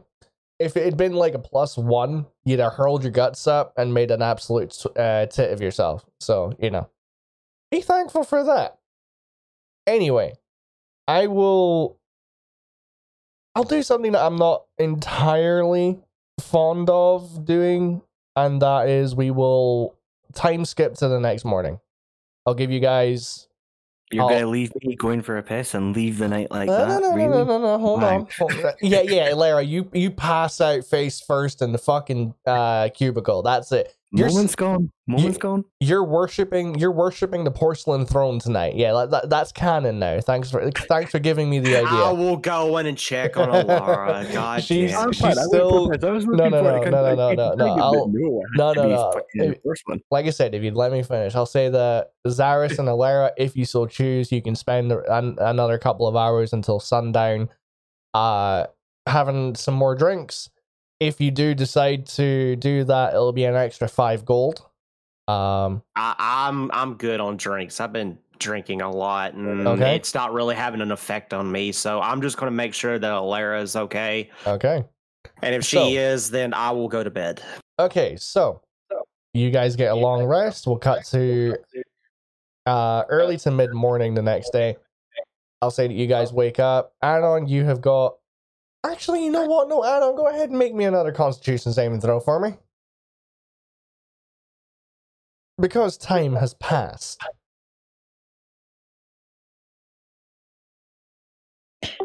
That's a 7. So that's a 10 in total? No, Oh, that's a 7. oh shit. Okay. Anon, you wake up later than everybody else. You make your way downstairs. You have one rager of a headache. Your eyes. I just slide the plate of breakfast to her and just say, "Here." Okay. A slide it back. Burning. No. No. Mm. You guys spend a couple of minutes getting breakfast. You gather your things, and I'll say that you make your way down to the docks. The docks are relatively busy at this point. You see that each individual pier is occupied by a ship, and there are several members of each crew going about unloading and loading cargo, both on and off said ships. Tygan's crew is in the middle of finishing up the loading process. He notices you guys coming up, and he welcomes you onto the ship.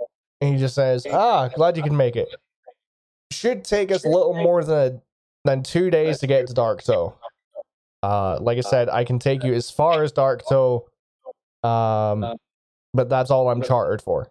But before we can leave Valorondir, we need to stop at the naval base and get you guys papers to exit the city. So Sure.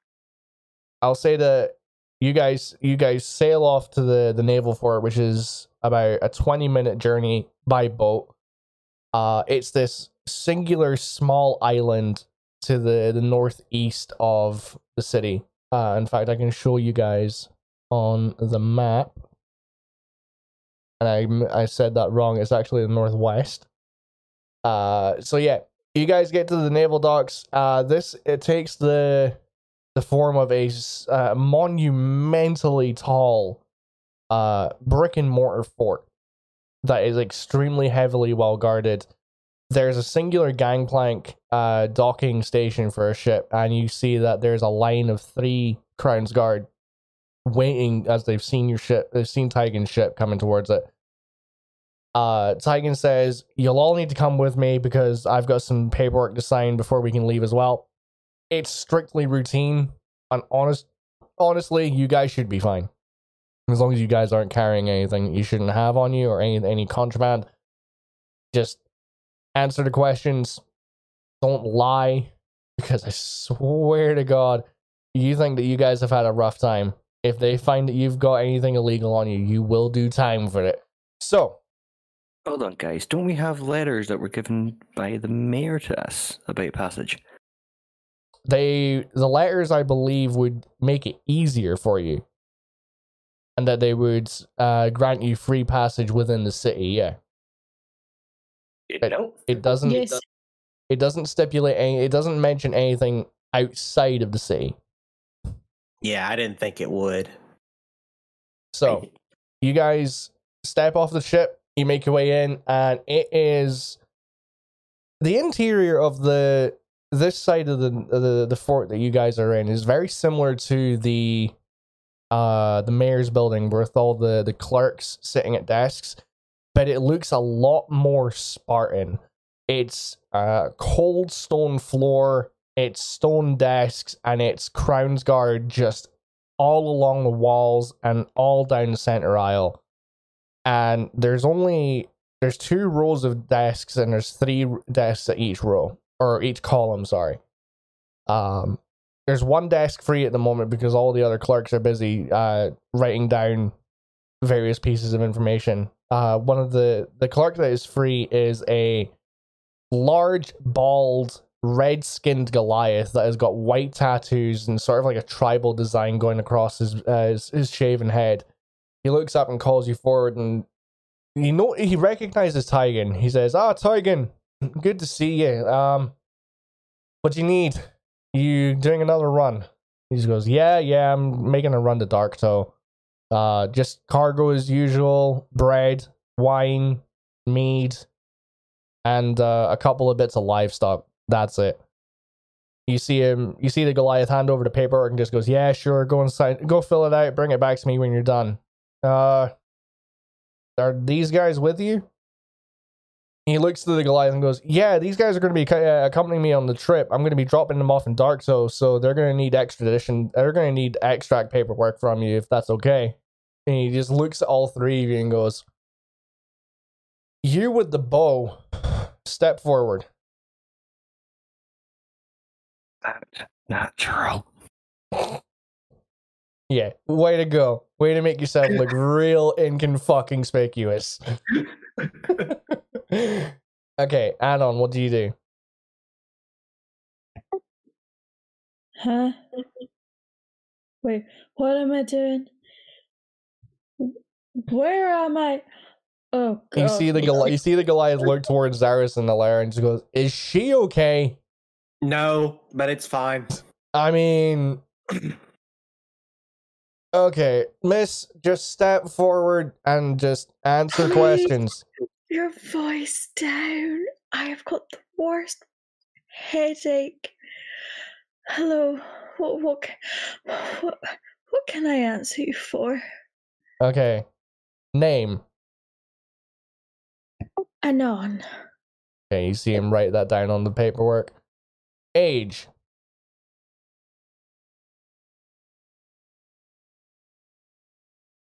Miss. Hold on, it's on my other sheet. It's going to be interesting finding out, because Anon's a Drow. It's going to be interesting to find out what age she actually is, because I don't think she's mentioned it in the campaign so far. Oh, what the fuck? 340 something. Okay, I'll just round it down. You see him scribble it down. Occupation. An adventurer / woman of all means. I'm just gonna put adventurer. You see him look up and goes, this is gonna be rather presumptuous, but do you have paperwork for those weapons? Hold on. And she starts digging.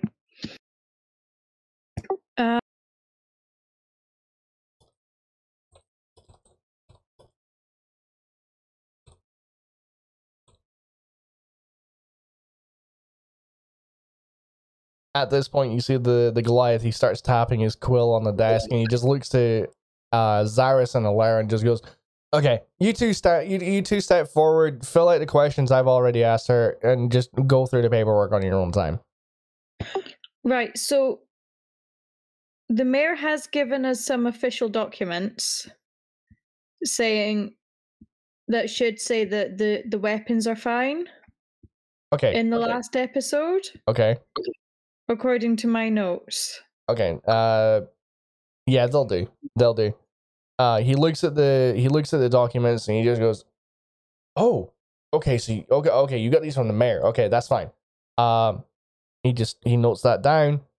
And he just goes, "Are you carrying any of the following contraband? Forged coin, exotic animals, unwilling passengers, or stolen goods?" None. Okay, good to know. Not that you would tell me if you were or anything. I guess that the The Crown's Guard on the pier will find that out searching Tigan's ship. Just a routine check. I'm sure you understand. Of course. You see him finishing the paperwork. He stamps it and he hands it over to you. He just goes, when you get to Zyuria, which I'm assuming is your halfway point, which is your destination, Tigan wouldn't just drop people off in Darktow. I mean, nobody really stays in Darktow. Show this to the naval dock when you get there. This will grant you entry. Just, yeah. Be careful. Don't do anything stupid. And he looks to Ilera and Zaris and just goes, same question. Any illegal contraband? Any forged coin? Any exotic animals? Any unwilling passengers? Any stolen goods? Nope. No. Okay, great to know. Okay, Tigan, your passengers check out. In the meantime, it's going to be another 5 or 10 minutes before you can leave, before the crews outside finish their search. I'm sure Tigan is fine with this. He's pretty regular around here. Yeah, feel free to take a seat outside and maybe make your way back to the ship. But you guys have a good day. And Thank you. yeah, good luck in Darktow. Hold on. I don't. The way you said that. Let's just say that there's very few places in Varador that the military doesn't really take a keen attention to, shall we say? I'll lean to Alara and go, pirates. Yay! You see Tigan just go, yeah, I hadn't told them about Darktow. Thanks for that. That's going to be a fun conversation later on. You see, I've already been to Darktow before. It's fine. You see the Goliath chuckle, and he just goes, "Don't worry, Tigan. As long as these guys can look after themselves, they should be fine. As long as they don't run into the Dark Kings." And you see him. You just see him. You see him get up, and he starts making his way over to a very rickety wooden filing cabinet that's at the back of the room. He's just basically dismissed you guys. Yeah, I would have already walked out because I've already been to Darktow before, so I know what to expect. Oh, do you now? Hmm. Okay. You failed to let me know that one, but I'll be sure to throw some curveballs your way. I rolled a history check just to make sure. Wait, what did you get? A nat 20. Oh, fuck off. Want to see? No, I trust you. I figured you would ask. Because, like, due to the fact my character travels a lot, I would have at least been through there. Yeah. Okay, so a couple minutes go by. You get word from the Crown's Guard outside that you're free to board the ship. You get on, and Tigan just says, like I said, it's gonna take us maybe 2 days to get to Darktow. Weather seems to be good, not anticipating any problems, and with any luck, should be smooth sailing. So, is there anything that you guys want to do whilst you're on the ship? Yes.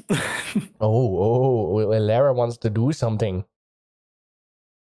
Cyrus, you said pirates, right? So, I've got my rapier, I've got my coat. Do you think maybe I might fit in a little bit? That's a very off-centered question. There's a reason I'm asking, Cyrus. Reason. Darktow is... Actually, go ahead and... Both of you go ahead and make a history check. Can I still use the nat 20 that I rolled? Yeah, but I'm going to give you the details. Okay. Ilera, go ahead and make that history check for me. Oh, wait, no, I rolled 16 there. I should check 1 for it's 0. Anyway, so 16. Okay. I'll give I'll go by what Ilera gets first, and then I'll add on what Zyrus gets. Sure. Ilera, your knowledge of Darktoe is pretty sound. It's not expert knowledge, but you know a little bit about it, especially from your background.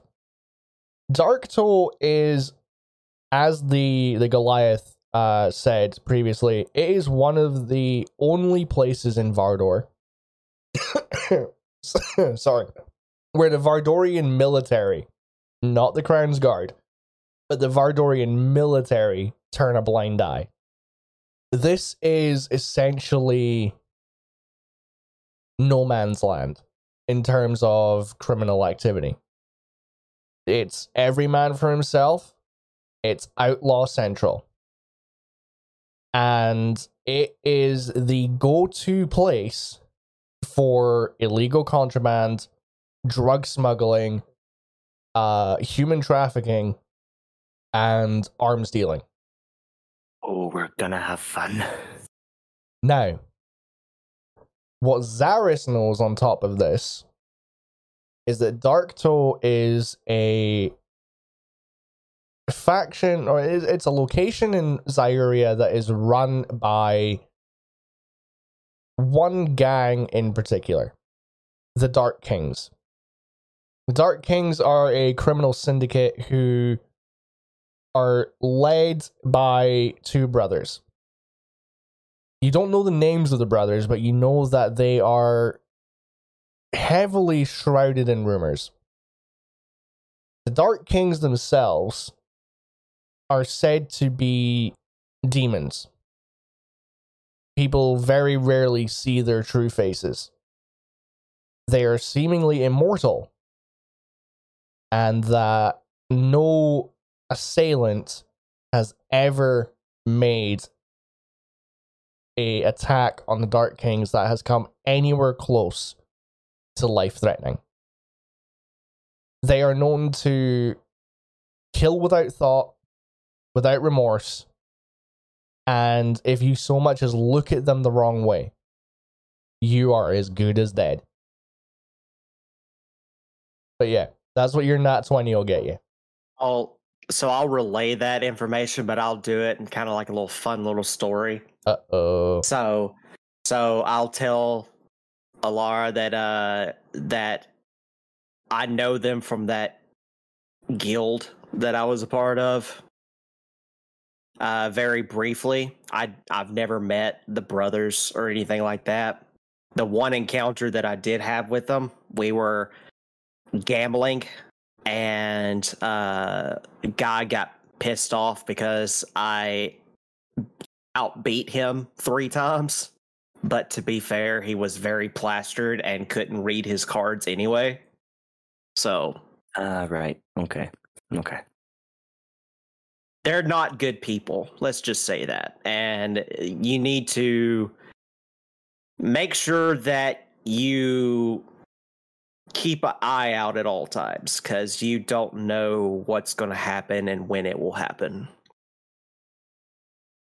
Yay. So, as you set sail on the open ocean towards Darktoe, I'll say that it has been roughly, I'll say 3 or 4 hours. Judging by the positioning of the sun, you can tell that it is late afternoon. The sky is beginning to cloud over it ever so slightly. And Tygan relays information that you guys are going to start experiencing calmer winds within the next couple of minutes. Or not minutes, hours, sorry. So, progress on your journey may slow during the night. He doesn't anticipate this posing any delay with regards to getting to Darktoe. He's just relaying information because he gets the feeling that not all of you are seafaring people or very experienced on the open ocean. So he's keeping you guys updated. Somebody go ahead and make a... No, sorry, before you do that. Somebody go ahead and roll a d4 for me. while they're rolling, technically speaking, wouldn't I be more attuned to the open sea as much as I've traveled? That depends. How many times have you hopped across continents? Well, it's more the lines of that because of the way that the guild worked. I would always go from place to place. So it was a matter of like how you, as the DM, put that into perspective of how far out did that guild go. Okay, I'll say that this stretch of water between Jorha and Zyuria, so on the east coast, is one of the stretches of waters that you haven't traveled as much. You normally went from Arcata to the south coast of Zyuri, or you went from Arcata to the southwest coast of Jorha. It's mainly that little bottom stretch of water that you traveled. Okay. So this little stretch, I mean, other than any landmarks that Tygan points out, you can just assume that it's similar sailing. It's So we could potentially say that like the only reason I came into this direction in the first place was like an offbeat chance of a mission that we needed to come here. Yeah. To Darktoe and then make our way back to the guild. Yeah. Okay. All right. Okay. Fair enough. So, who's rolling that D4 for me? I don't mind. I rolled it, and it was a 2. Excellent. Okay, so, give me 1 second. Where did I put it? There we go. Okay, so, as you guys sail for a couple more hours, you begin to you make steady progress. Tygan's happy with the amount of progress that you've made on this day's travel. You haven't chopped any time off of your journey. You haven't added anything on. The winds have been fairly okay. You do notice that in the distance there is another ship. And from that ship you can hear extremely faint sounds of cries for help.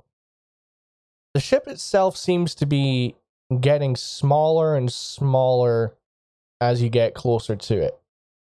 The ship's sinking. So, I'm going to give... You know what? Fuck it. I'm an agent of chaos. Ilera, you have control of the ship token in Roll20. Oh dear. You are now in control of the ship, my good friend. So, God. you see Tygan, he's standing at the front of the ship. He's looking through a spyglass, and he turns and calls out, saying that there is a sinking ship in the distance, and that he thinks it would be best if you guys were to go over and intervene. I want to go and do that. I want to roll to see if they're being sneaky. Because I don't trust anything that gets close to Darktoe. Okay, go ahead and roll an insight check for me.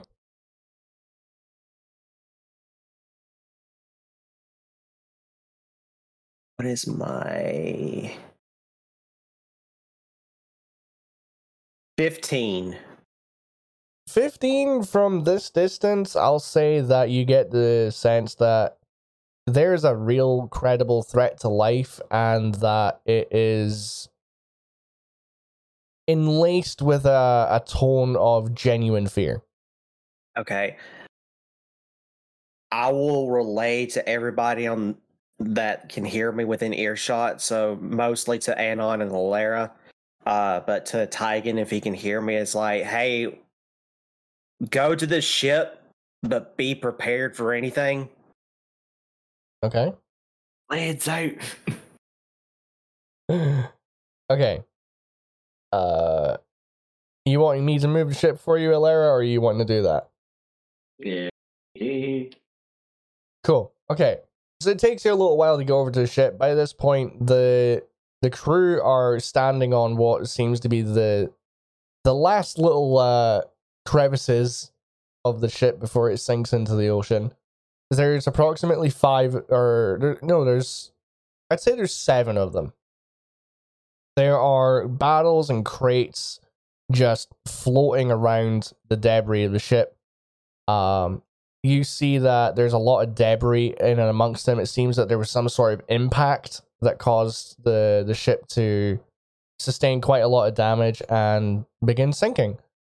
Tigan starts throwing out guy ropes to the members of the crew that are in the water in the hopes that they're going to catch them. Actually, can I make it easier? Yeah, go ahead. Because we're in the ocean, this is kind of like my territory. Mm-hmm. I was gonna ask something. I think I know what you might do. I'm not going to use sculpt ice because I don't want to damage anybody. But instead, could I cast my new cantrip Ice Wave to create like a stair-like effect onto the ship to where that they could like potentially just climb up a set of ice stairs and get onto the ship? I'm assuming they'd have to make a dex save in order to get up that, right? Okay, I'll read you what it says. It's and like then it's like walking on ice. That's not an easy thing to do. after you touch the ground, a thin sheet of ice rapidly extends forth in a 15-foot cone, then ruptures, causing spikes of ice to launch skyward. Each creature in the cone must make a dexterity saving throw. Creature takes 1d6 cold damage, and their speed is reduced by 10 feet on a failed save, or half as much on a successful one. But I'm not trying to damage them, though. So is it possible that I could just make it to where that they would just potentially just get the dexterity saving throw with advantage and just lose a couple of feet of movement because of them walking on thin ice, like you said? Yeah, sure, I'll allow that. Yeah, so Ilera and Anon, you watch as Zaris creates these this almost like a set of stairs from the surface of the water leading up to the front of the ship, using his is it a cantrip? It's a cantrip, yeah. It's Cantrip, a new yeah. cantrip that I just learned, yeah. Cool. So you start to see the crew members start climbing up onto the first step, and as they get to their feet, okay, yep, okay, okay, you see that the first couple of crew members that get up there, they get up the steps no problem. However, the ones that follow suit behind, they take a little bit longer. They're slipping and sliding over the first couple of steps. They're having to catch themselves by trying to grip onto the ice using their nails and just sort of like stop themselves from falling back into the water. They do eventually get up onto the deck of Tigan's ship. You see Tigan start hacking away the ice to sort of dislodge the ship. Yeah, I can remove it. Just okay. Yeah. Okay. You see him call out to members of his crew to get blankets to warm up the refugees. Within minutes, they're wrapped up. They're sitting on the deck, and Tigan's wandering over to them, just going, "What in the fuck, Knuckles, happened to you guys?"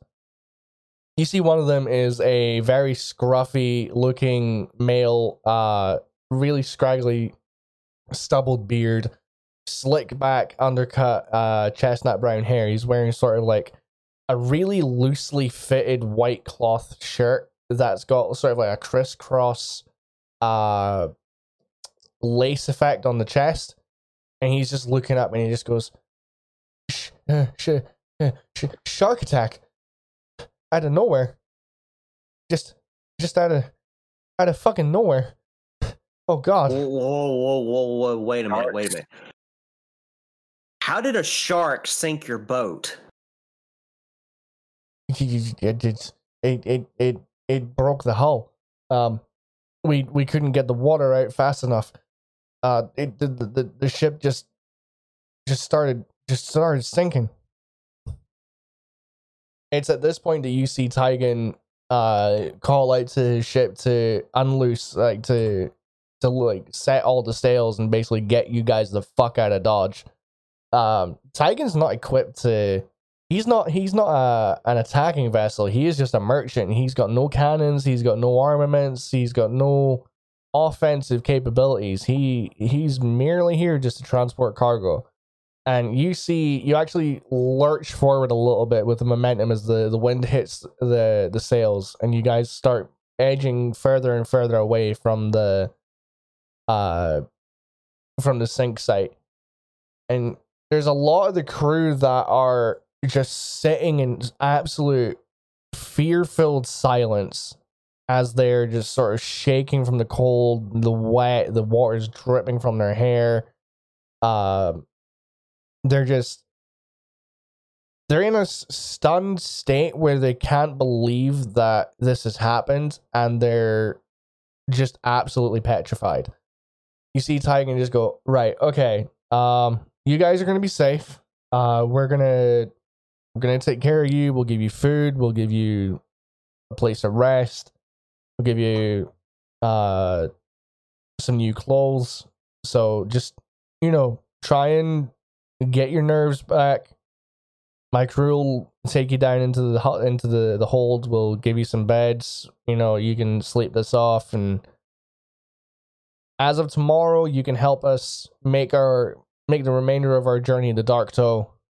I'll consider that thanks enough in regard for fishing you guys out of the water. But we're gonna drop you off in Darktow. I don't know whether or not you guys are gonna be able to,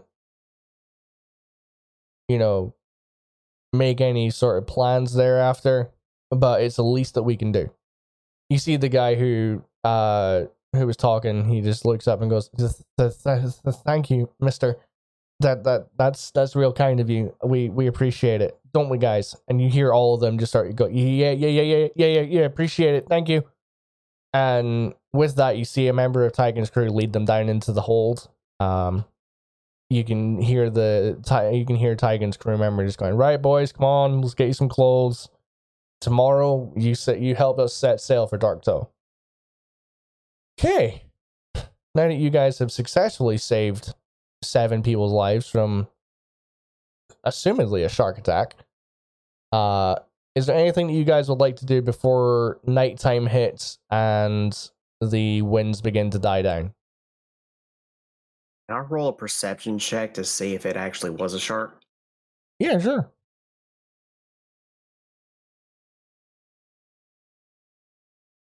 Nope. I don't. Nope. You I don't? don't see shit.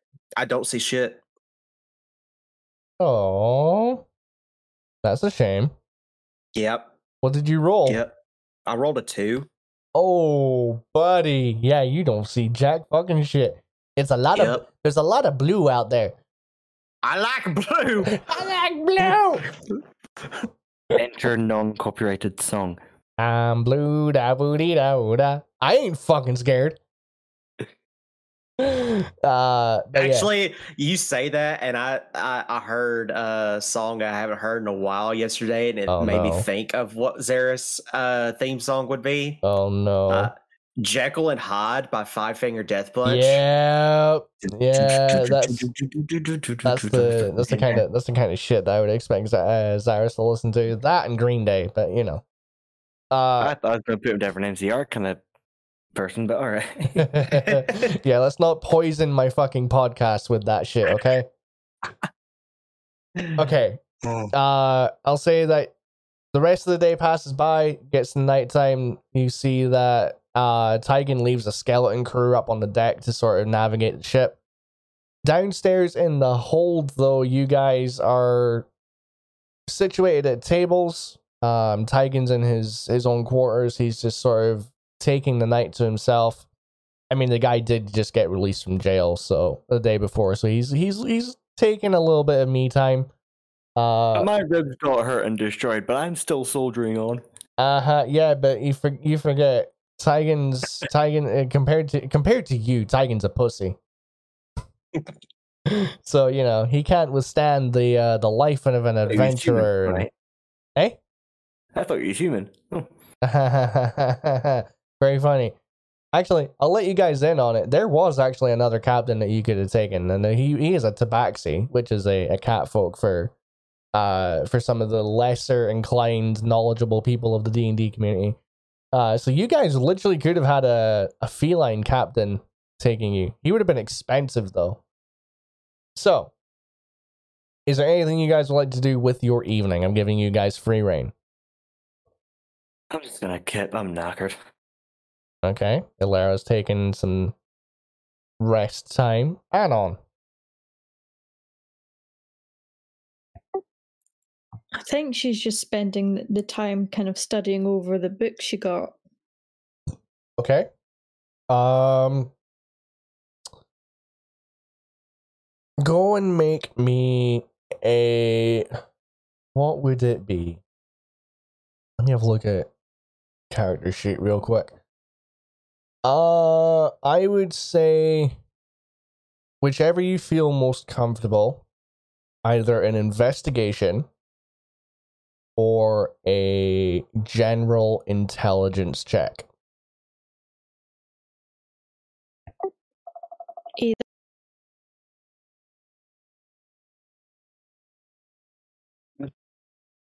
What'd you roll? That was a 1 Oh my god, what, like, in total? in total. I believe my hangover has lasted for days. Okay. There's a lot of words. Your brain literally cannot comprehend any of them right now. Can you even read at this point? Yes, she can. I think I can, but it would be the combination of the hangover and the seasickness. It's just... That's I'm just fair. hanging over the edge of the boat at this point. Zaris, what are you doing, man? I'm going to do something different.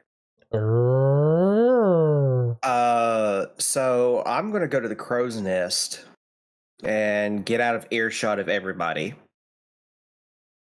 And I'm going to pray to my Patreon. Okay, make a religion check for me. Well, do you want me to say what I want to say to her first and then roll, or do you want me to roll and then say it? In your opinion, will what you say influence the roll? I don't know how you are as a DM as far as the religious aspect goes, so I don't know. Okay, go ahead and say it first. All right. Because So I've got a DC in mind, but what you say may change that. okay. So Zaris will go up to the crow's nest and he'll sit down and he'll kind of look out at the night sky and he'll start thinking about the recent events as to what happened. And he'll go, I know you're not one much for prayers and all of that, but I do have some concerns due to what has happened in the past. Am I on the right track as far as trusting Anon and Alara is concerned? Because you already know that I've been betrayed before. And I just don't want to get into that again. Okay. Here's what we're gonna do. I'm gonna forego the DC. Okay. And I'm gonna take a leaf out of Critical Role's book. Okay. And I know that you may not have you haven't seen far enough into campaign 2 in order to fully understand what I'm about to explain. Okay. Okay. So you speak those words and you feel the temperature of the air go from moderately warm and slightly humid to chilly and crisp. Almost like the first gust of wind on a winter's morning. It doesn't cause you any discomfort, but you feel it whip around your arms and it almost wraps up around the back of your neck and it makes the hairs on the back of your neck stand on edge. You get the feeling that is a confirmation is that you're on the right track. Is there anything else that you would like to ask the Ice Queen?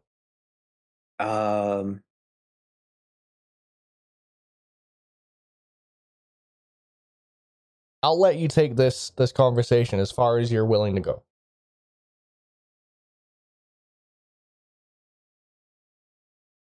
Okay.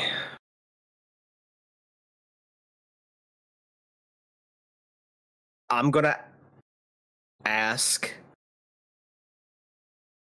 if I'm gonna ask about the knife. Okay. Because in all intents and purposes, I should have died. And my questions still remain unanswered. So, is there something else at play that I don't know about? You're saying all this out loud, right? Well, not loud enough for anybody to No, hear no, me, no, but but but in general, yes. Yeah, you are saying it out loud though. Okay. Yeah. As you finish that question, a couple of seconds goes by before you feel the center of your chest grow cold. Like somebody's just pressed an ice cube up against your skin.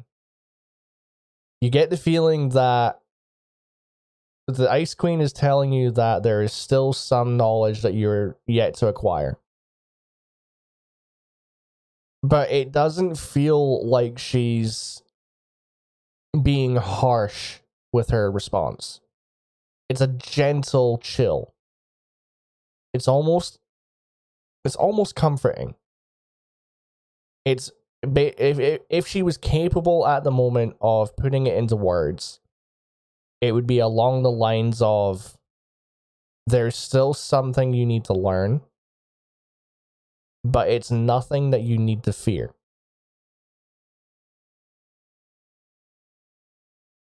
Okay.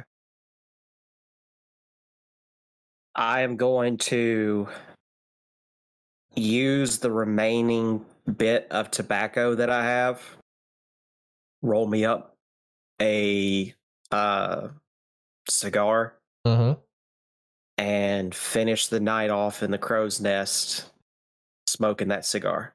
Okay. You feel your immediate surroundings go back to that warm and slightly humid temperature that you knew it to be. She has not completely turned her gaze away from you. She is still watching over you, but she just gets the sense of you're done asking questions for now. Yeah, like I it's usually in the pretense of that I don't pray to her normally because of the fact that she doesn't require anything. She is a Patreon that doesn't ask for anything in return. Yeah. She just gives it to who she sees as fitting for her grand scheme of things. So when it comes to prayer, she is just one of those things that, like, if I want to do it, I can, but it's not a requirement. Okay. So you roll up your cigar, you sit and you smoke away for the rest of the night. Ilara, remind me, what are you doing at this point? Are you getting some rest? But I'm wanting to wake up now. I mean, I'm simply asking what you're doing because it kind of slipped my mind. But if you're resting, then that's cool. Oh no, it was only for a little kind of kip, so I'm wanting to kind of get up. Okay, you're getting up. Are you still down below? Are you still in the hold, or are you up on the deck? I want to go up on deck. Okay. You make your way up on deck, and the skeleton crew is still manning the various positions, making sure that the sails are steering you guys in the right course. There's one of Tigan's crew at the helm, just making sure that the heading is right. You make your way up to the starboard side. You lean against the wooden railing, and you look out across the ocean. Go ahead and make a... Yeah, go ahead and make a perception check for me. Yeah, give me a sec. 17. Okay. Off in the distance, approximately 150 feet, to the point where it's almost unnoticeable.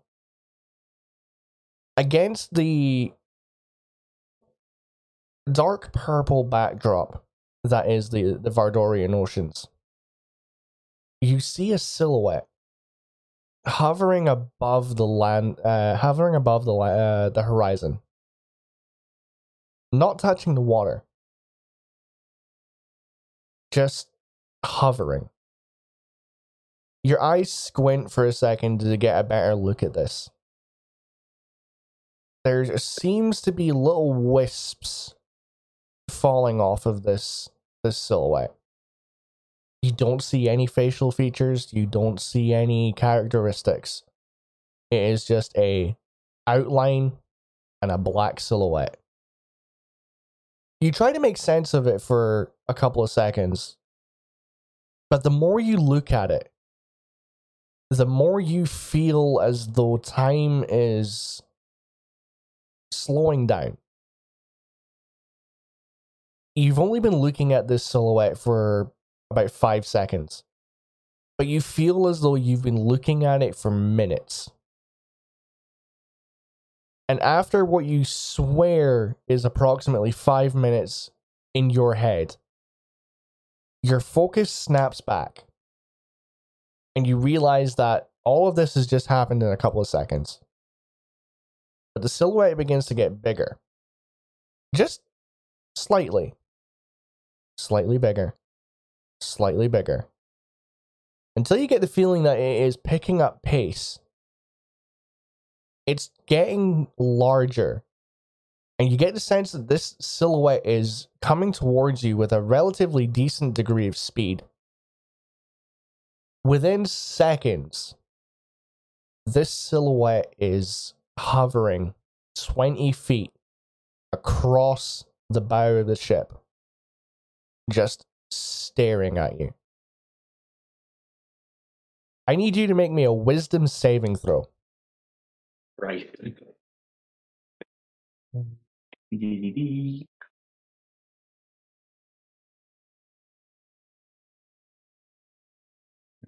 And then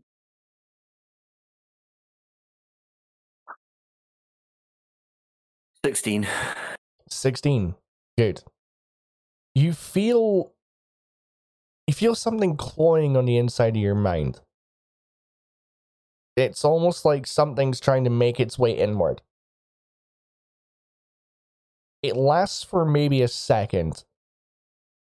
And as it dissipates, as your mind focuses and your focus regains that clarity that you normally have, you swear that you see the silhouette's head cocked to one side.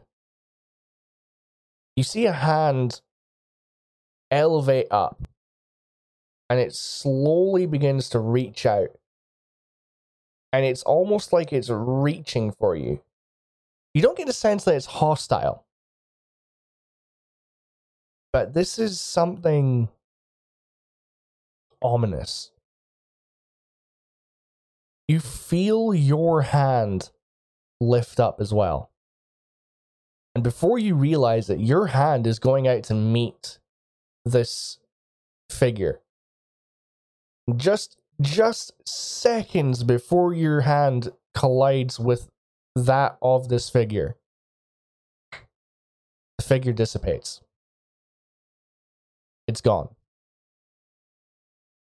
And you're left standing alone on the deck of Tigan's ship, reaching out into nothingness, reaching out into the dark void that is the Vardorian sky. And that's where we're going to take the end of our session. Ladies and gentlemen, thank you very much for joining us on this episode of Duckies and Dargans. We hope that you had a fantastic time listening to it. We certainly had a great time doing this session. I would like to go on record and just say that the events that took place at the beginning of this episode surrounding Arthur Bomble's store, I could not, and I swear to you, I could not have fucking planned that to be the role that you guys ended up getting. I know that you guys had a 5, well, I believe it was a Lara's role. Yeah, it was a Lara's role. You had a 5% chance for that to happen. And you did not disappoint. Ladies and gentlemen. Something. Look at me, Mum. Be proud of me. Be proud. Ladies and gentlemen, once again, thank you very much for sticking with us for this episode. We love you very much.